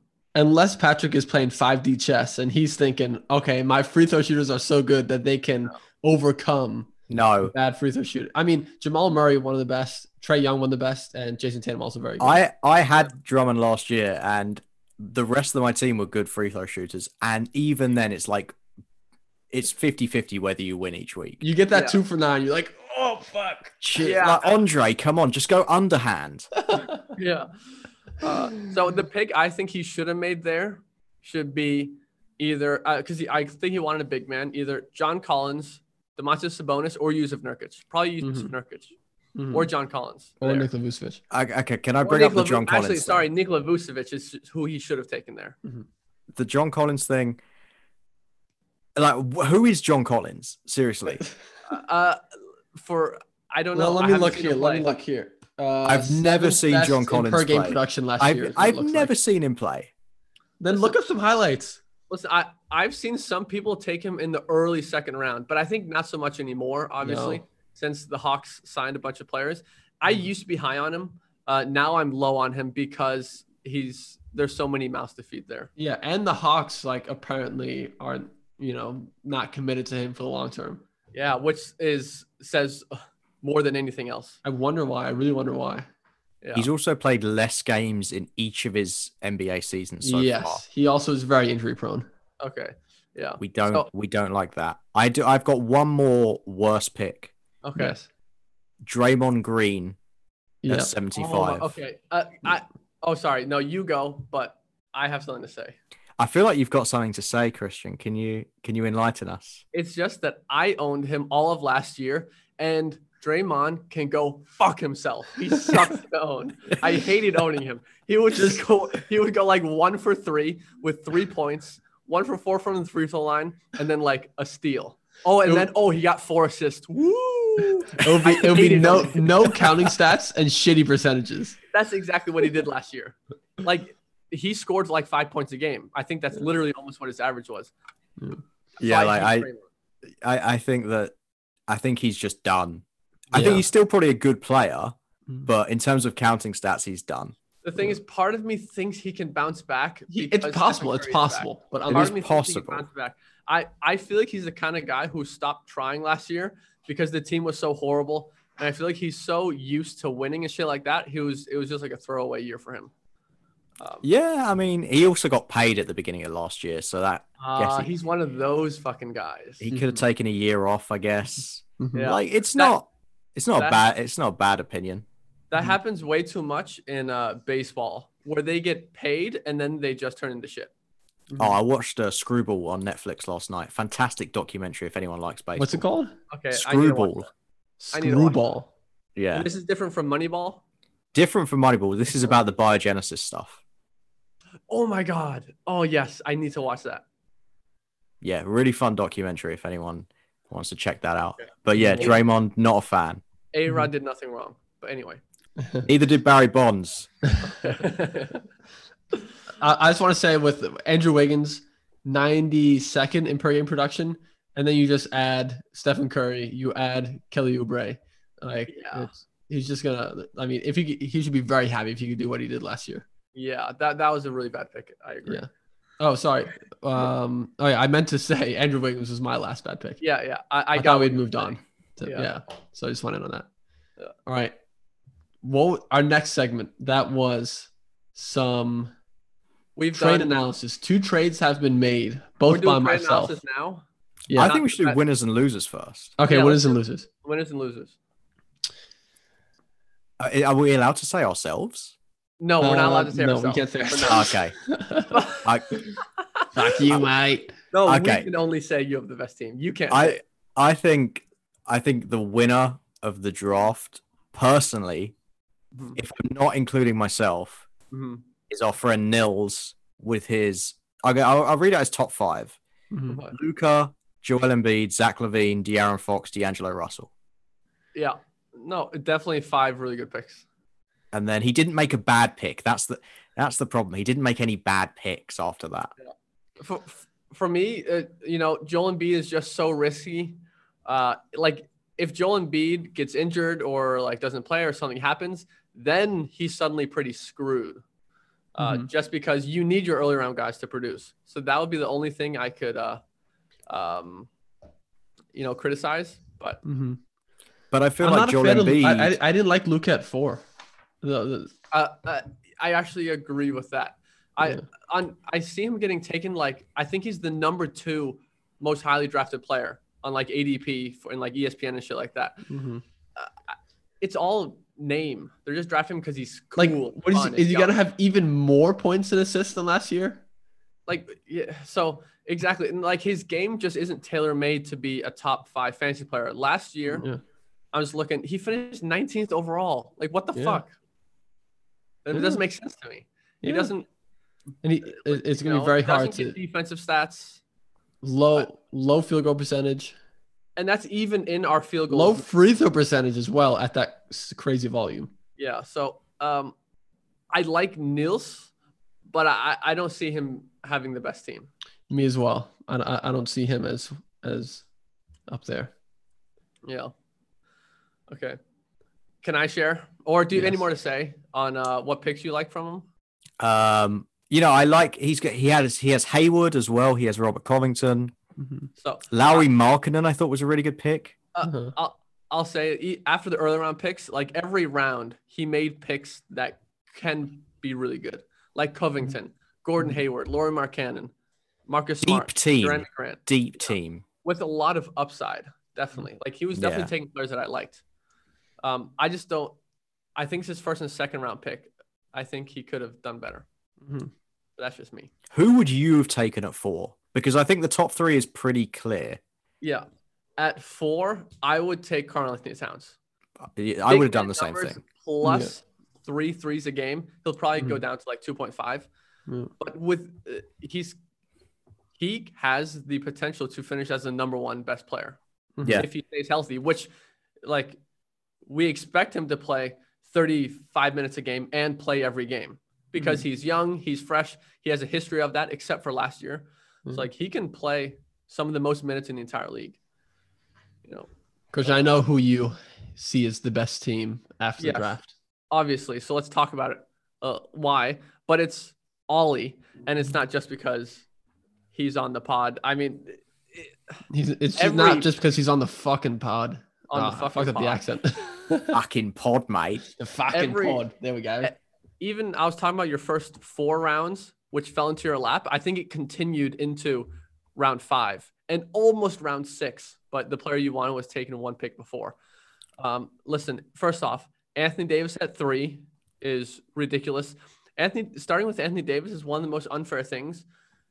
Like my top 3 would be James Harden or Anthony Davis at number 1. I don't know. And then 3, Karl-Anthony Towns, because of what they give you is so unique and hard to find, which is big men who don't that do what Anthony Davis does are harder to come by. And it's big men who get you threes and actually are really good for your free throw percentage. You can't get that anywhere else outside of the top 3 picks. So Anthony Davis is unfair at 3. DeAndre Ayton, with your second round pick at the end. So what is that? 18th pick. I've just fell in love with DeAndre Ayton. I'm excited for the CB3 Ayton connection. Yeah. Oh, so am I. Yeah. He's also a big man that doesn't hurt you in free throw percentage. Yeah, he doesn't shoot 85%. He shoots like 78. And he gets a lot of blocks. I think he could go to the next level. And then getting Donovan Mitchell in the next round. And then getting Nikola Vucevic in the 4th round. And then getting Chris Middleton in the 5th round. I thought it was bullshit. I veto the draft picks. I veto the draft picks.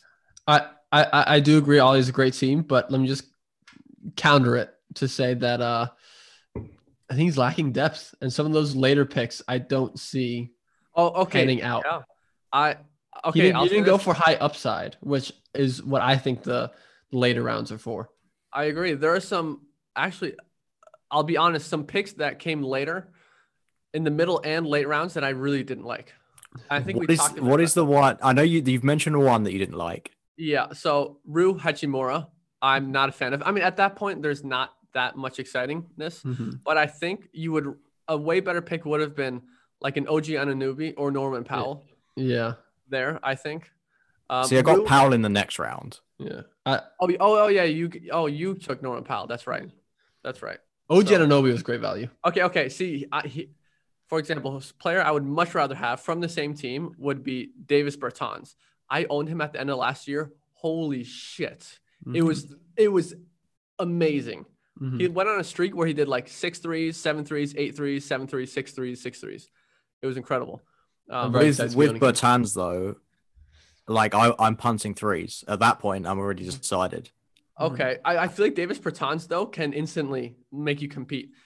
Personally, I don't like the idea of punting something like that because other people are going to be punting as well. If you just have Davis Bertans on your team, he's literally going to win you an extra point a few weeks per year. You know? Yeah, I don't disagree with that. Yeah, he could hit 25 threes in a week. I mean, Davis Bertans is the best. Does he score the most threes behind James Harden, Damian Lillard? I think he's like number 3. I think it was 4th behind Duncan Robinson. Okay. Oh yeah, that's also another pick I loved. Last round, Duncan Robinson. That one pissed me off. That one pissed me off a lot. I really wanted him. So I like Ollie's team, but I think he's lacking some depth. Can I say another pick? There's 2 other picks I didn't like by Ollie. It's right. I don't want to cry live. It's fine. I don't. Why Derrick Rose? I don't understand that. I just think he's going to come off the bench and do like 17 points on good stats, 1 steal. I mean, like it's the 11th round, like, or is it? That's Or true. is it See, I know. I need to consider that. I'm looking at what was available. There's nothing exciting. You could have had Lou Williams, Mike Conley, Danilo Gallinari. Yeah, I personally would rather have those three players over Derek. Yeah, Rose. like in hindsight, maybe Gallinari was the better pick. Mm-hmm. I'm really low on Mike Conley. I just don't. I think even though he's a good player, he's just not going to put up the stats required. Yeah. One final pick that I wasn't a big fan of. I think I owned him last year, and he just underwhelmed. Was Eric Bledsoe. At that point, there were picks that had a lot more upside. I don't see how, what best case scenario is. I don't see it being particularly good. 15, 5-5. Yeah, I mean, in 40 I would games, much rather take Victor Oladipo there. Then you could get 25-5 with 2 steals or something like that. I'm not saying I think Victor Oladipo is gonna go back to what he was doing, but I would much rather have Victor Oladipo than Eric Bledsoe. Yeah, that's a fair assessment. Yeah. So that said, Ollie is still by far the best team in the league, in my opinion. I don't know if it's the best. I think it's one of the stronger ones. Like, because I can't say my own team, like we're not going to talk about it, but have a peek, I have some concerns about your team, Rasmus. So I'm very happy to hear them. I have concerns as well. I'm very open to hear them. I love Rasmus's team until you made that trade. So maybe we can segue into that. Come on. I'm a big fan of Kelly Oubre this year, for one. And when let's clarify for context what the trade was. I traded Yusuf Nurkic and DeLon Wright, who's kind of a throw-in, but now I'm a little bit upset about it, for Mitchell Robinson and Kelly Oubre. When I made the trade, the talk from Tom Thibodeau was positive of Mitchell Robinson. Now it's not so positive. And to be honest, there's a ton of risk. And I don't feel as good as I did before now about Mitchell Robinson. Like I was telling you yesterday, I owned Mitchell Robinson all of last year. He would constantly play like 15 minutes, 17 minutes, and he would do 4 points, 8 rebounds, 2 blocks. So like that was like cute. But and 3 for 3 from the field.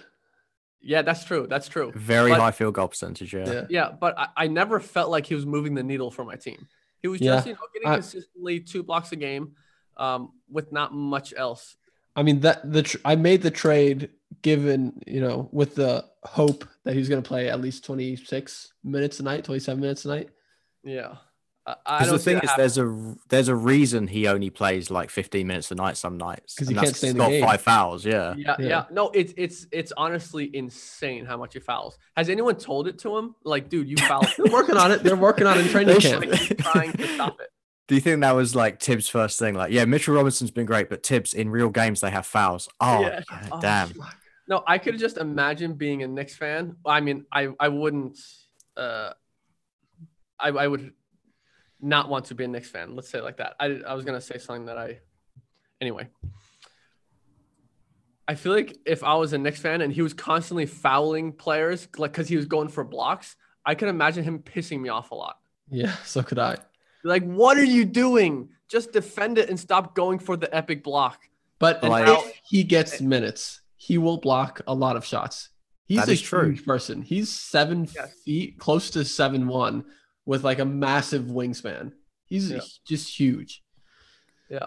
But yes, I understand the risk, and I'm not as sold on him now as I was before. A lot of my opinions come from my experiences of owning them last year. That's how you know. Yeah, that's how you know you got some good analysis. Yeah. I mean, it's fantasy. Like, I don't care what they do in real life. Yeah, neither do I. Yeah. But like, that's why I don't care that Hassan Whiteside is super slow-footed and is only going to play 22 minutes a night. And it's horrible at help defense. I don't care. See, I want to block shots and grab rebounds. I don't like the Hassan Whiteside thing. I really think 82. No, I really think there's a chance he plays like 7 minutes a night. But look at the last 6 seasons. He's averaged a double-double with 2 blocks for each of the last 6 seasons. Why would that change? He is on a minimum contract, and no one wanted him. He has the shortest leash. Steal of free agency. Yeah, the fact that he got a 1 year's vet minimum after like Joe Harris is getting paid $80 million says the most about him out of anything else. I was shocked. I was like, what? It is very shocking. It is very Like shocking. it's crazy. I'm like, these GMs don't play fantasy clearly. They have no idea what they're doing. But I'm banking on the double and 2 blocks like he has in the last 5 or 6 years. I like the pick personally because the Kings don't have that. They have Rashawn Holmes and Marvin Bagley. We love Rashawn Holmes. I mean, those 3 can each get 30 minutes a night or 28 or something like that. Then that's enough to make him worth the pick there. So, like the thing is, it's in a vacuum, yeah. But Rasmus's team has from what I can see, 1, 2, 3, 4 players with either like minutes concerns or injury concerns. I absolutely got a lot of risk going on, but I think that's how you win leagues is taking Rasmus on is risk. going for home runs. I'm always going for home runs. Like if it pays off, I can see you winning the whole thing. Yeah, I like going for home runs after the first like 3-4 rounds. I mean, I do have a real risky I always team. do that. Kyrie Irving, I mean, he's missed at least 15 games every year since his rookie year, something like that. Mm-hmm. Kevin Durant coming off the Achilles. Hassan Whiteside, obviously, DeMarcus Cousins. But to be honest, I don't know. I feel like it's not as big a risk as it seems. Especially, let's say Kevin Durant. I feel really good about Kevin Durant this year. Oh my God!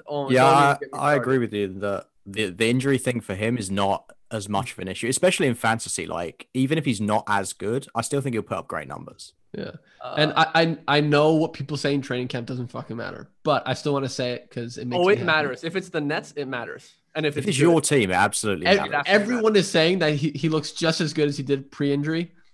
Someone even said he looks better. Just saying. I mean, I don't know how that's possible because it doesn't make sense that you could tear your Achilles and not play basketball for a year and then suddenly get better. He's been in the film room all year. He just knows all the plays now. Yeah. But yeah, no, I was definitely watching some Kevin Durant stuff yesterday. And here's what I realized is when he has the ball, he can literally get any shot he wants because he just needs to back him down, do a turnaround J with his like 9-foot wingspan and then shoot over them. And he puts it in every time. And he's a 90% free throw shooter. Just to give a context for how good of a shooter he is. Yeah. He can get an open shot every time he has the ball. Yeah. So yes. So even when he's 35, he'll be scoring 25 points a game. And but maybe he'll be hitting four threes a game at that point. His game should age really well because like he's not going to get shorter. At least I hope not in the next few years. His arms aren't going to get shorter. We'd hope not. We'll hope not. I'm but so excited. Back to the Nurkic trade. We get to see Kevin Durant play tomorrow night. God. I just realized that Ollie is the person who got Yusuf Nurkic here. Yeah, so I stacked his team even more and drained it of depth. All my thought processes of how good Ollie's team was pre-acquiring Nurkic. Now he dumped off a guy that I don't like very much and got a guy that I fucking love and I think everyone does, which is Yusuf Nurkic. I'll be honest, I'm having second thoughts with Mitchell Robinson. But I'm still really happy to have Kelly Oubre. Here's why I think Nurkic is so good. There's big men are hard to come by, like good big men, and he's one that doesn't hurt you in free throw percentage. Those you can only find in the first 2 rounds. So like some people I've seen him take Nurkic at the end of the second round. And he could live up to that. I do think it's risky. I think he completely snapped his leg like 1.5 years ago or something like that, which is scary. But he was back in the bubble and in the playoffs. I think he's 100% past it. Right when he came back, they were instantly playing him 35 minutes per game. So that said a lot. And now he's had more time to rest. See, I think it's fucking unfair.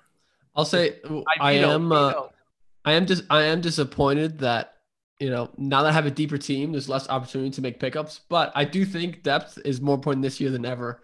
Shortened season, along with the whole COVID thing, like there will be injuries, and you're gonna want to have that. Like by the end of the year, teams often or fantasy rosters often don't look so pretty, especially in fantasy football. Let's say where I got so many injuries. The same thing happens in fantasy basketball, which is why I'm really happy to have depth. Oh yeah, I got screwed at the trade deadline because you assume that there's not gonna be any injuries. This is like naturally, right? Yeah. You have that depth. You kind of have to base your picks, unless they're already injured, off of the idea they're going to play most of the time. Yeah, that is true. All right, so you guys have already made trades this year. I have not made one yet. I want half of Ollie's team. So what can we do? What can we do? I want Ayton, Mitchell, Vucevic, and Middleton in one deal, and then I'll give you my entire team. Yeah, why not? I mean, can I put half of them on injured reserve and then have maybe. Bradley Beal as my 12th man or something? So, but yeah, the other trade we should discuss is the one that you made. That was a massive trade. Yeah, made during the draft. Yeah. Massive trade, and So I love this trade. one can go both ways. It can go both ways. But I love it for you. Yeah. So I traded Steph Curry, Fred VanVleet, and then the 57th pick, which he then took Kyle Lowry with. So Curry, VanVleet, Lowry for Kyrie Irving, SGA, and Chris Paul. So it's 3 point guards for 3 point guards. Yeah, I traded the best player for three, the three second, third, and fourth best players, and then gave the fifth and sixth best players in the deal. If you ask me, it really depends on which point guards you like more. In this case, that's really what I love owning Kyrie Irving. If he plays, let's say 65 games, then I think I don't see how I can possibly lose that trade, but it's very unlikely that he plays 65 games. So I was actually for a period of time I kind of want to trade him because I feel like he's a bit inflated because he will get injured. It will happen. And I don't want to deal with that, which is why I tried to trade him to you, Christian.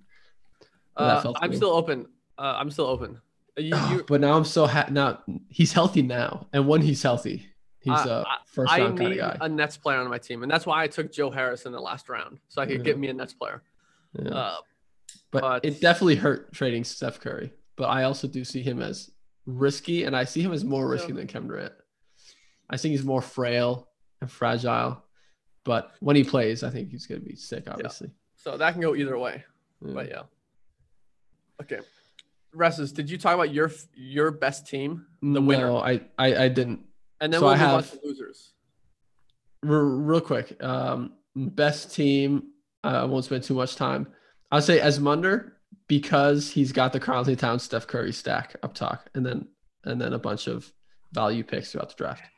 But I think then he took Kristaps Porzingis. For me, that ruins it for me. There's a lot of I just like the stack he's got going on, but there's a lot of middle round iffiness. Yeah, Kristaps, Draymond, who knows if Al Horford is going to be any good this year? I couldn't pick myself, is why. My hatred of Derek White. Massive gleaming forehead. Massive forehead. So do you like Asmunder's team more than Ollie's? No. I had Ollie's team written as well, but we already talked about his team. Okay. So I just wanted to highlight that. Okay. Should we move on to the worst team? Okay, I'm really excited for this. I'm really excited to talk about the worst team. I think we should all agree. I think we are going to all agree. No. I mean, it's possible that we don't agree because there are a few guys. There are two guys I think that could take that that title. Mm-hmm. Can I share first? Yeah. For me, it's Aaron because he somehow fucked up his first pick. Yeah. You fuck up your first pick. Mm-hmm. That's literally my reasoning. Yeah. And then just some dumb picks throughout the draft. Yeah. I don't think he has the scoring to make up for the awful percentages. Yeah. Right. Yeah. But he's he's going to be losing free throws. The only team he could beat in free throws in a week would be Emmanuel. Yeah. But then he also has LaMelo Ball and Elfrid Payton, so he gets destroyed in field goal percentage as well. Eric Gordon as well. See, that doesn't make sense. Yeah. That doesn't make sense. But yeah, he was definitely going for a free throw punt. I feel like he was going for big name players: LeBron James, Russell Westbrook, John Collins, who is apparently a player of the basketball. Oh my God. I can't hate him on for that one because it was. Yeah, I think there's value at that point. Definitely can't hate on for that one. Don't know who he is. Okay, can I share who I think the worst team is after the draft? Yeah. Okay, so you don't agree it's Aaron? No. Okay. I want to say Emmanuel.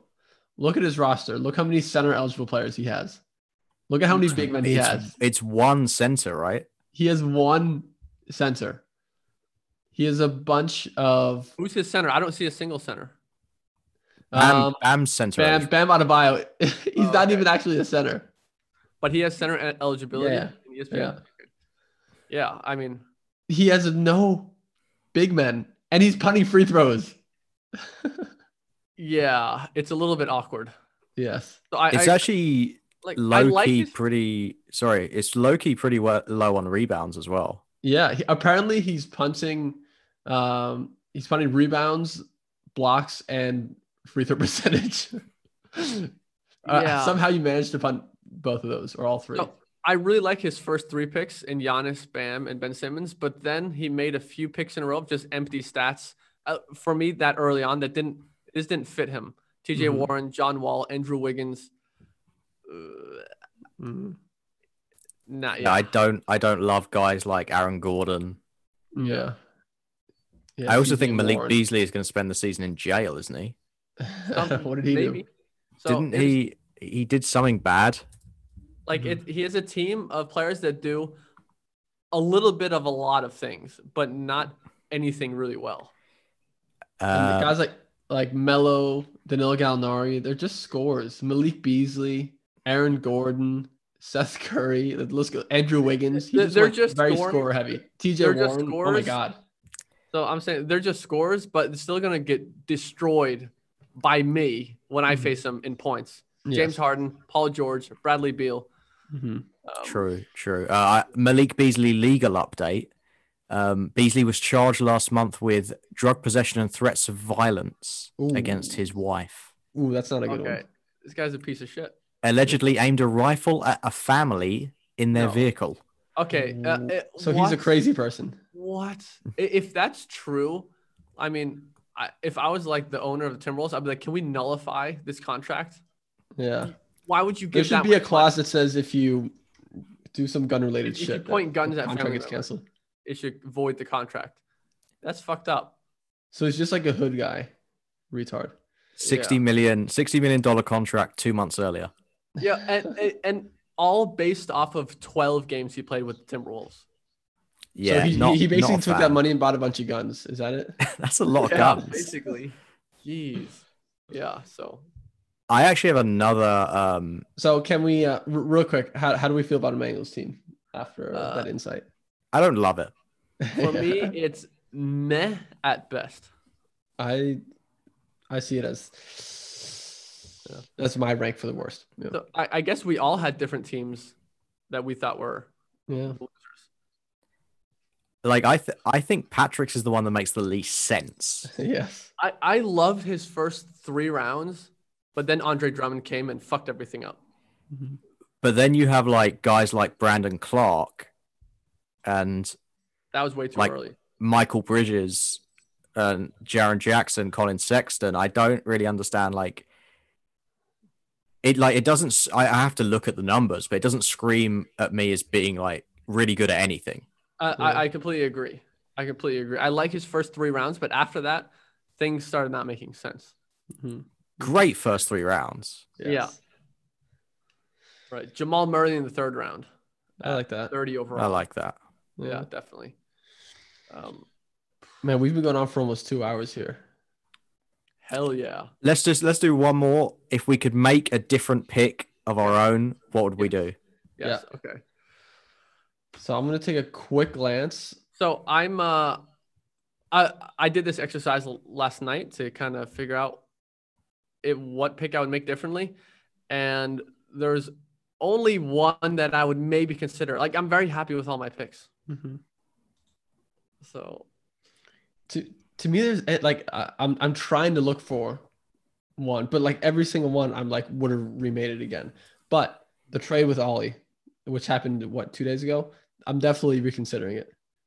Okay. As if I have the ability to. I'm mentally regretting it. yeah. I'm reconsidering it, Ollie, just so you know. That's that corporate language. I'm reconsidering the $300 million loss we made this year. Yeah. He just doesn't want to say regret. It's all dependent on Mitchell Robinson and his minutes. Yeah, like Kelly Oubre is a solid guy. You know you can count on him to do some good stuff. I like Oubre a lot. For me, it's taking Eric Bledsoe instead of a guy like Oladipo. Yeah. Okay.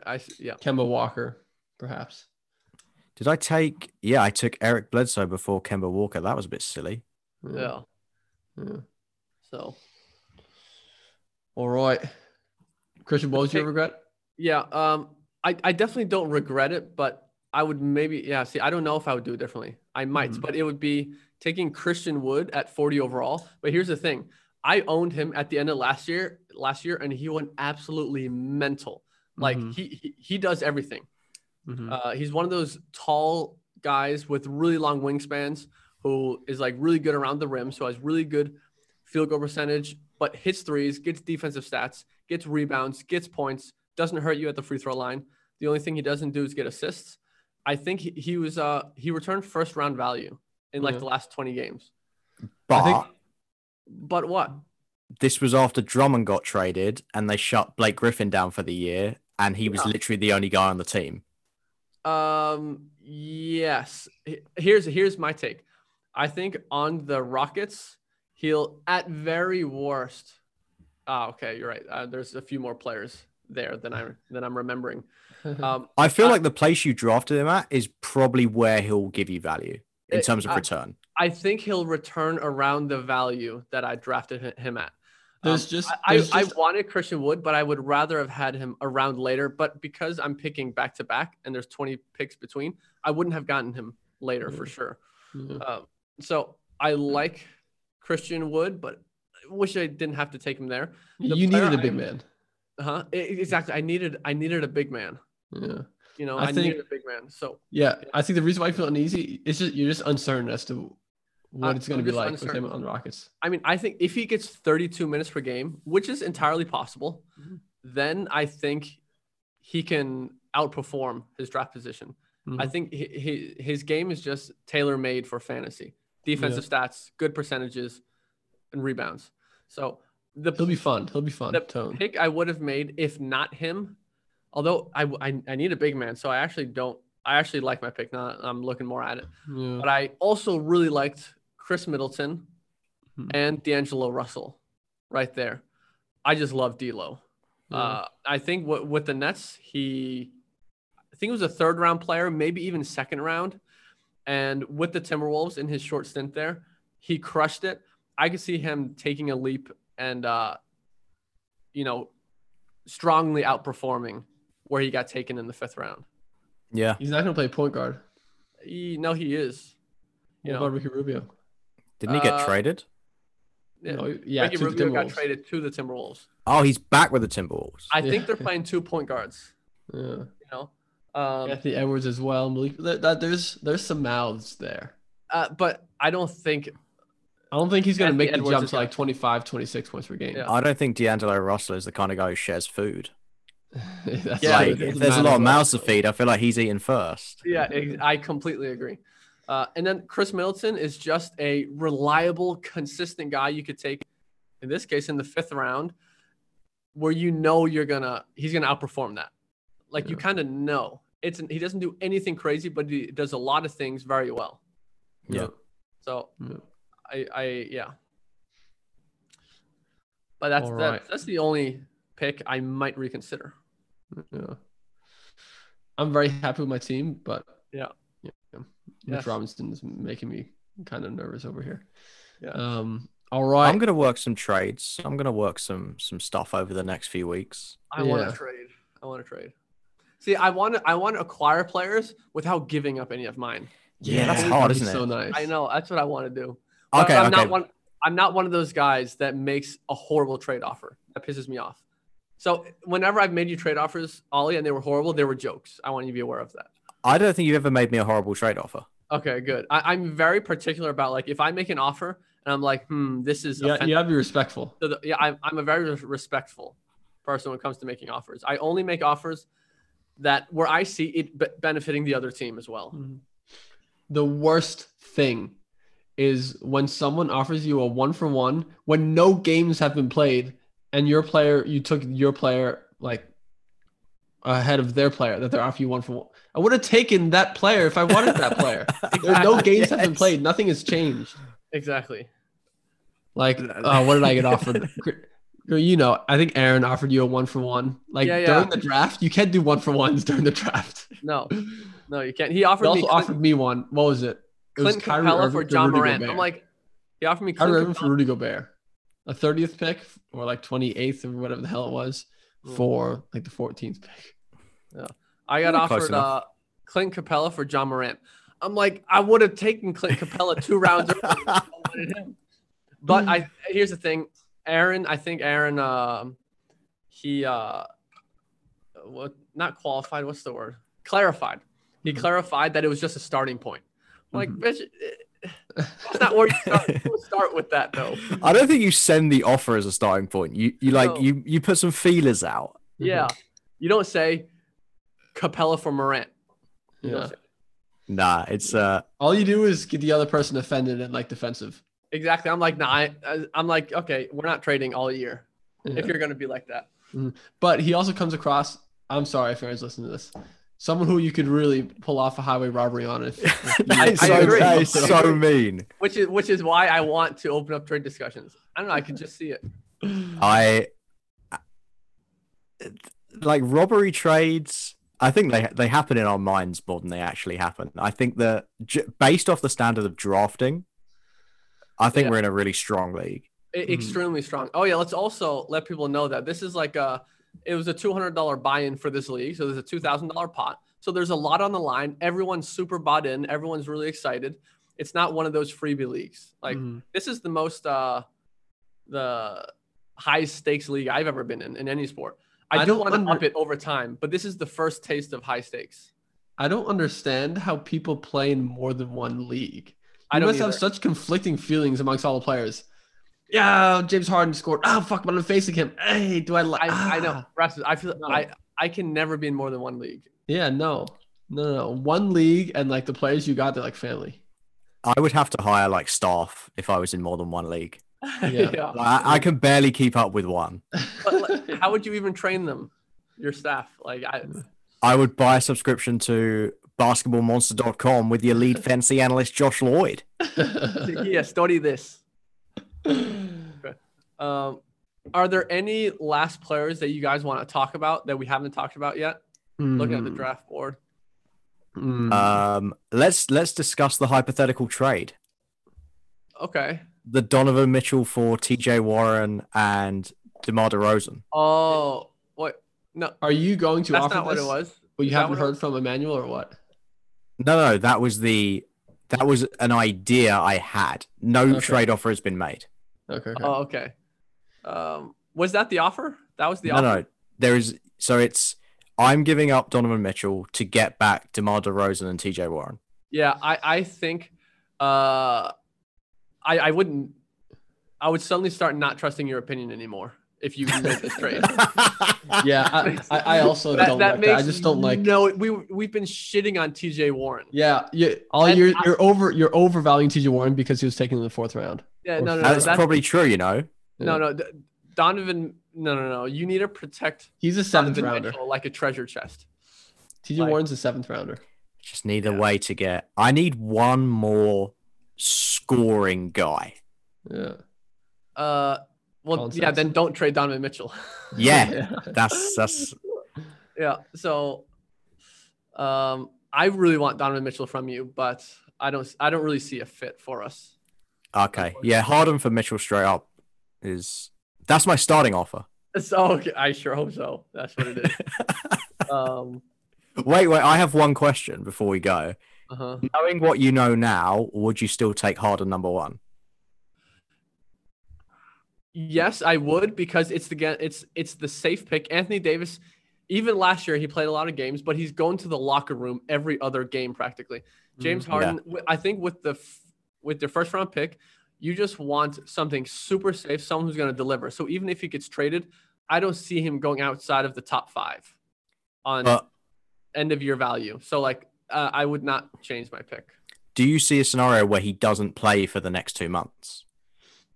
No, I have not considered that at all. No, I really don't see that happening. No, they don't do holdouts in the NBA. Yeah, but like think about it this way. Anthony Davis did. No, he didn't.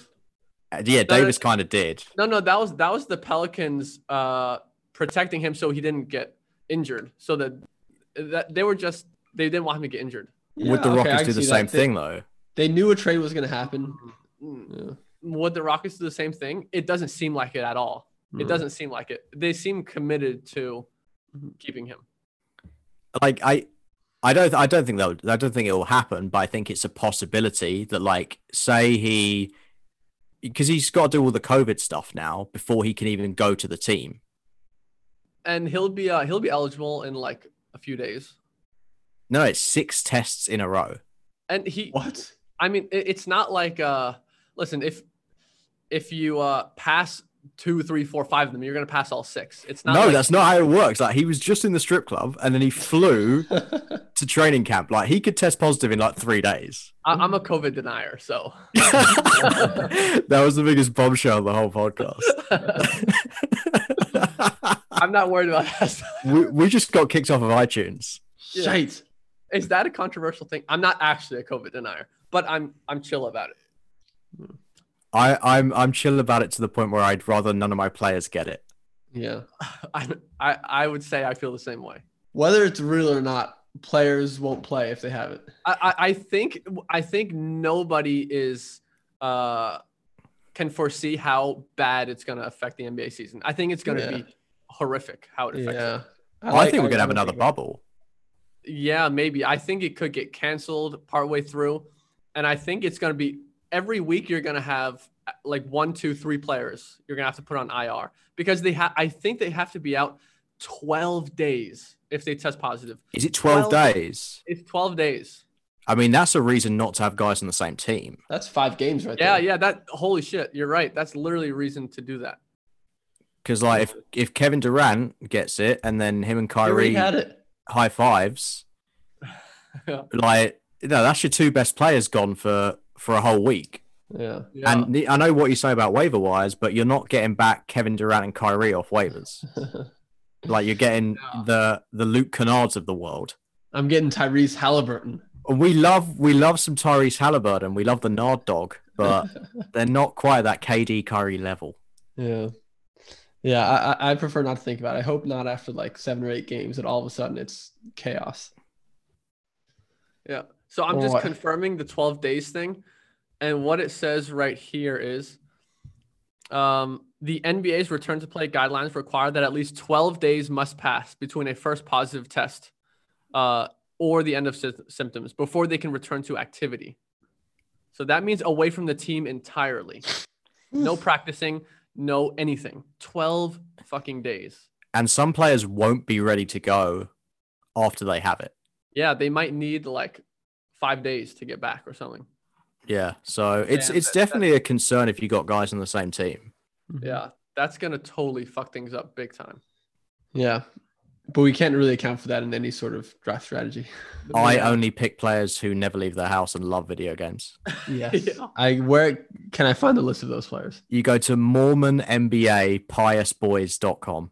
Perfect. Thank you. I know Devin Booker does he live streams on Twitch his video game playing. So maybe he's a guy. So he moves up a bit. Okay. We should have sorted it by most Twitch followers. Yeah, exactly. Okay. I think that wraps up the first episode of the fucking fantasy basketball pod. Let me try that one again. The fucking fantasy basketball pod. I'm not. It's basketball. Basketball. No basketball. No. Pod. There you go. Pod. The fucking fantasy basketball pod. Let's get that logo made and get this shite uploaded on the entire internet. So Number 1 on iTunes. Can we do episodes where we bring on different league members? Yes. I think that'd be great.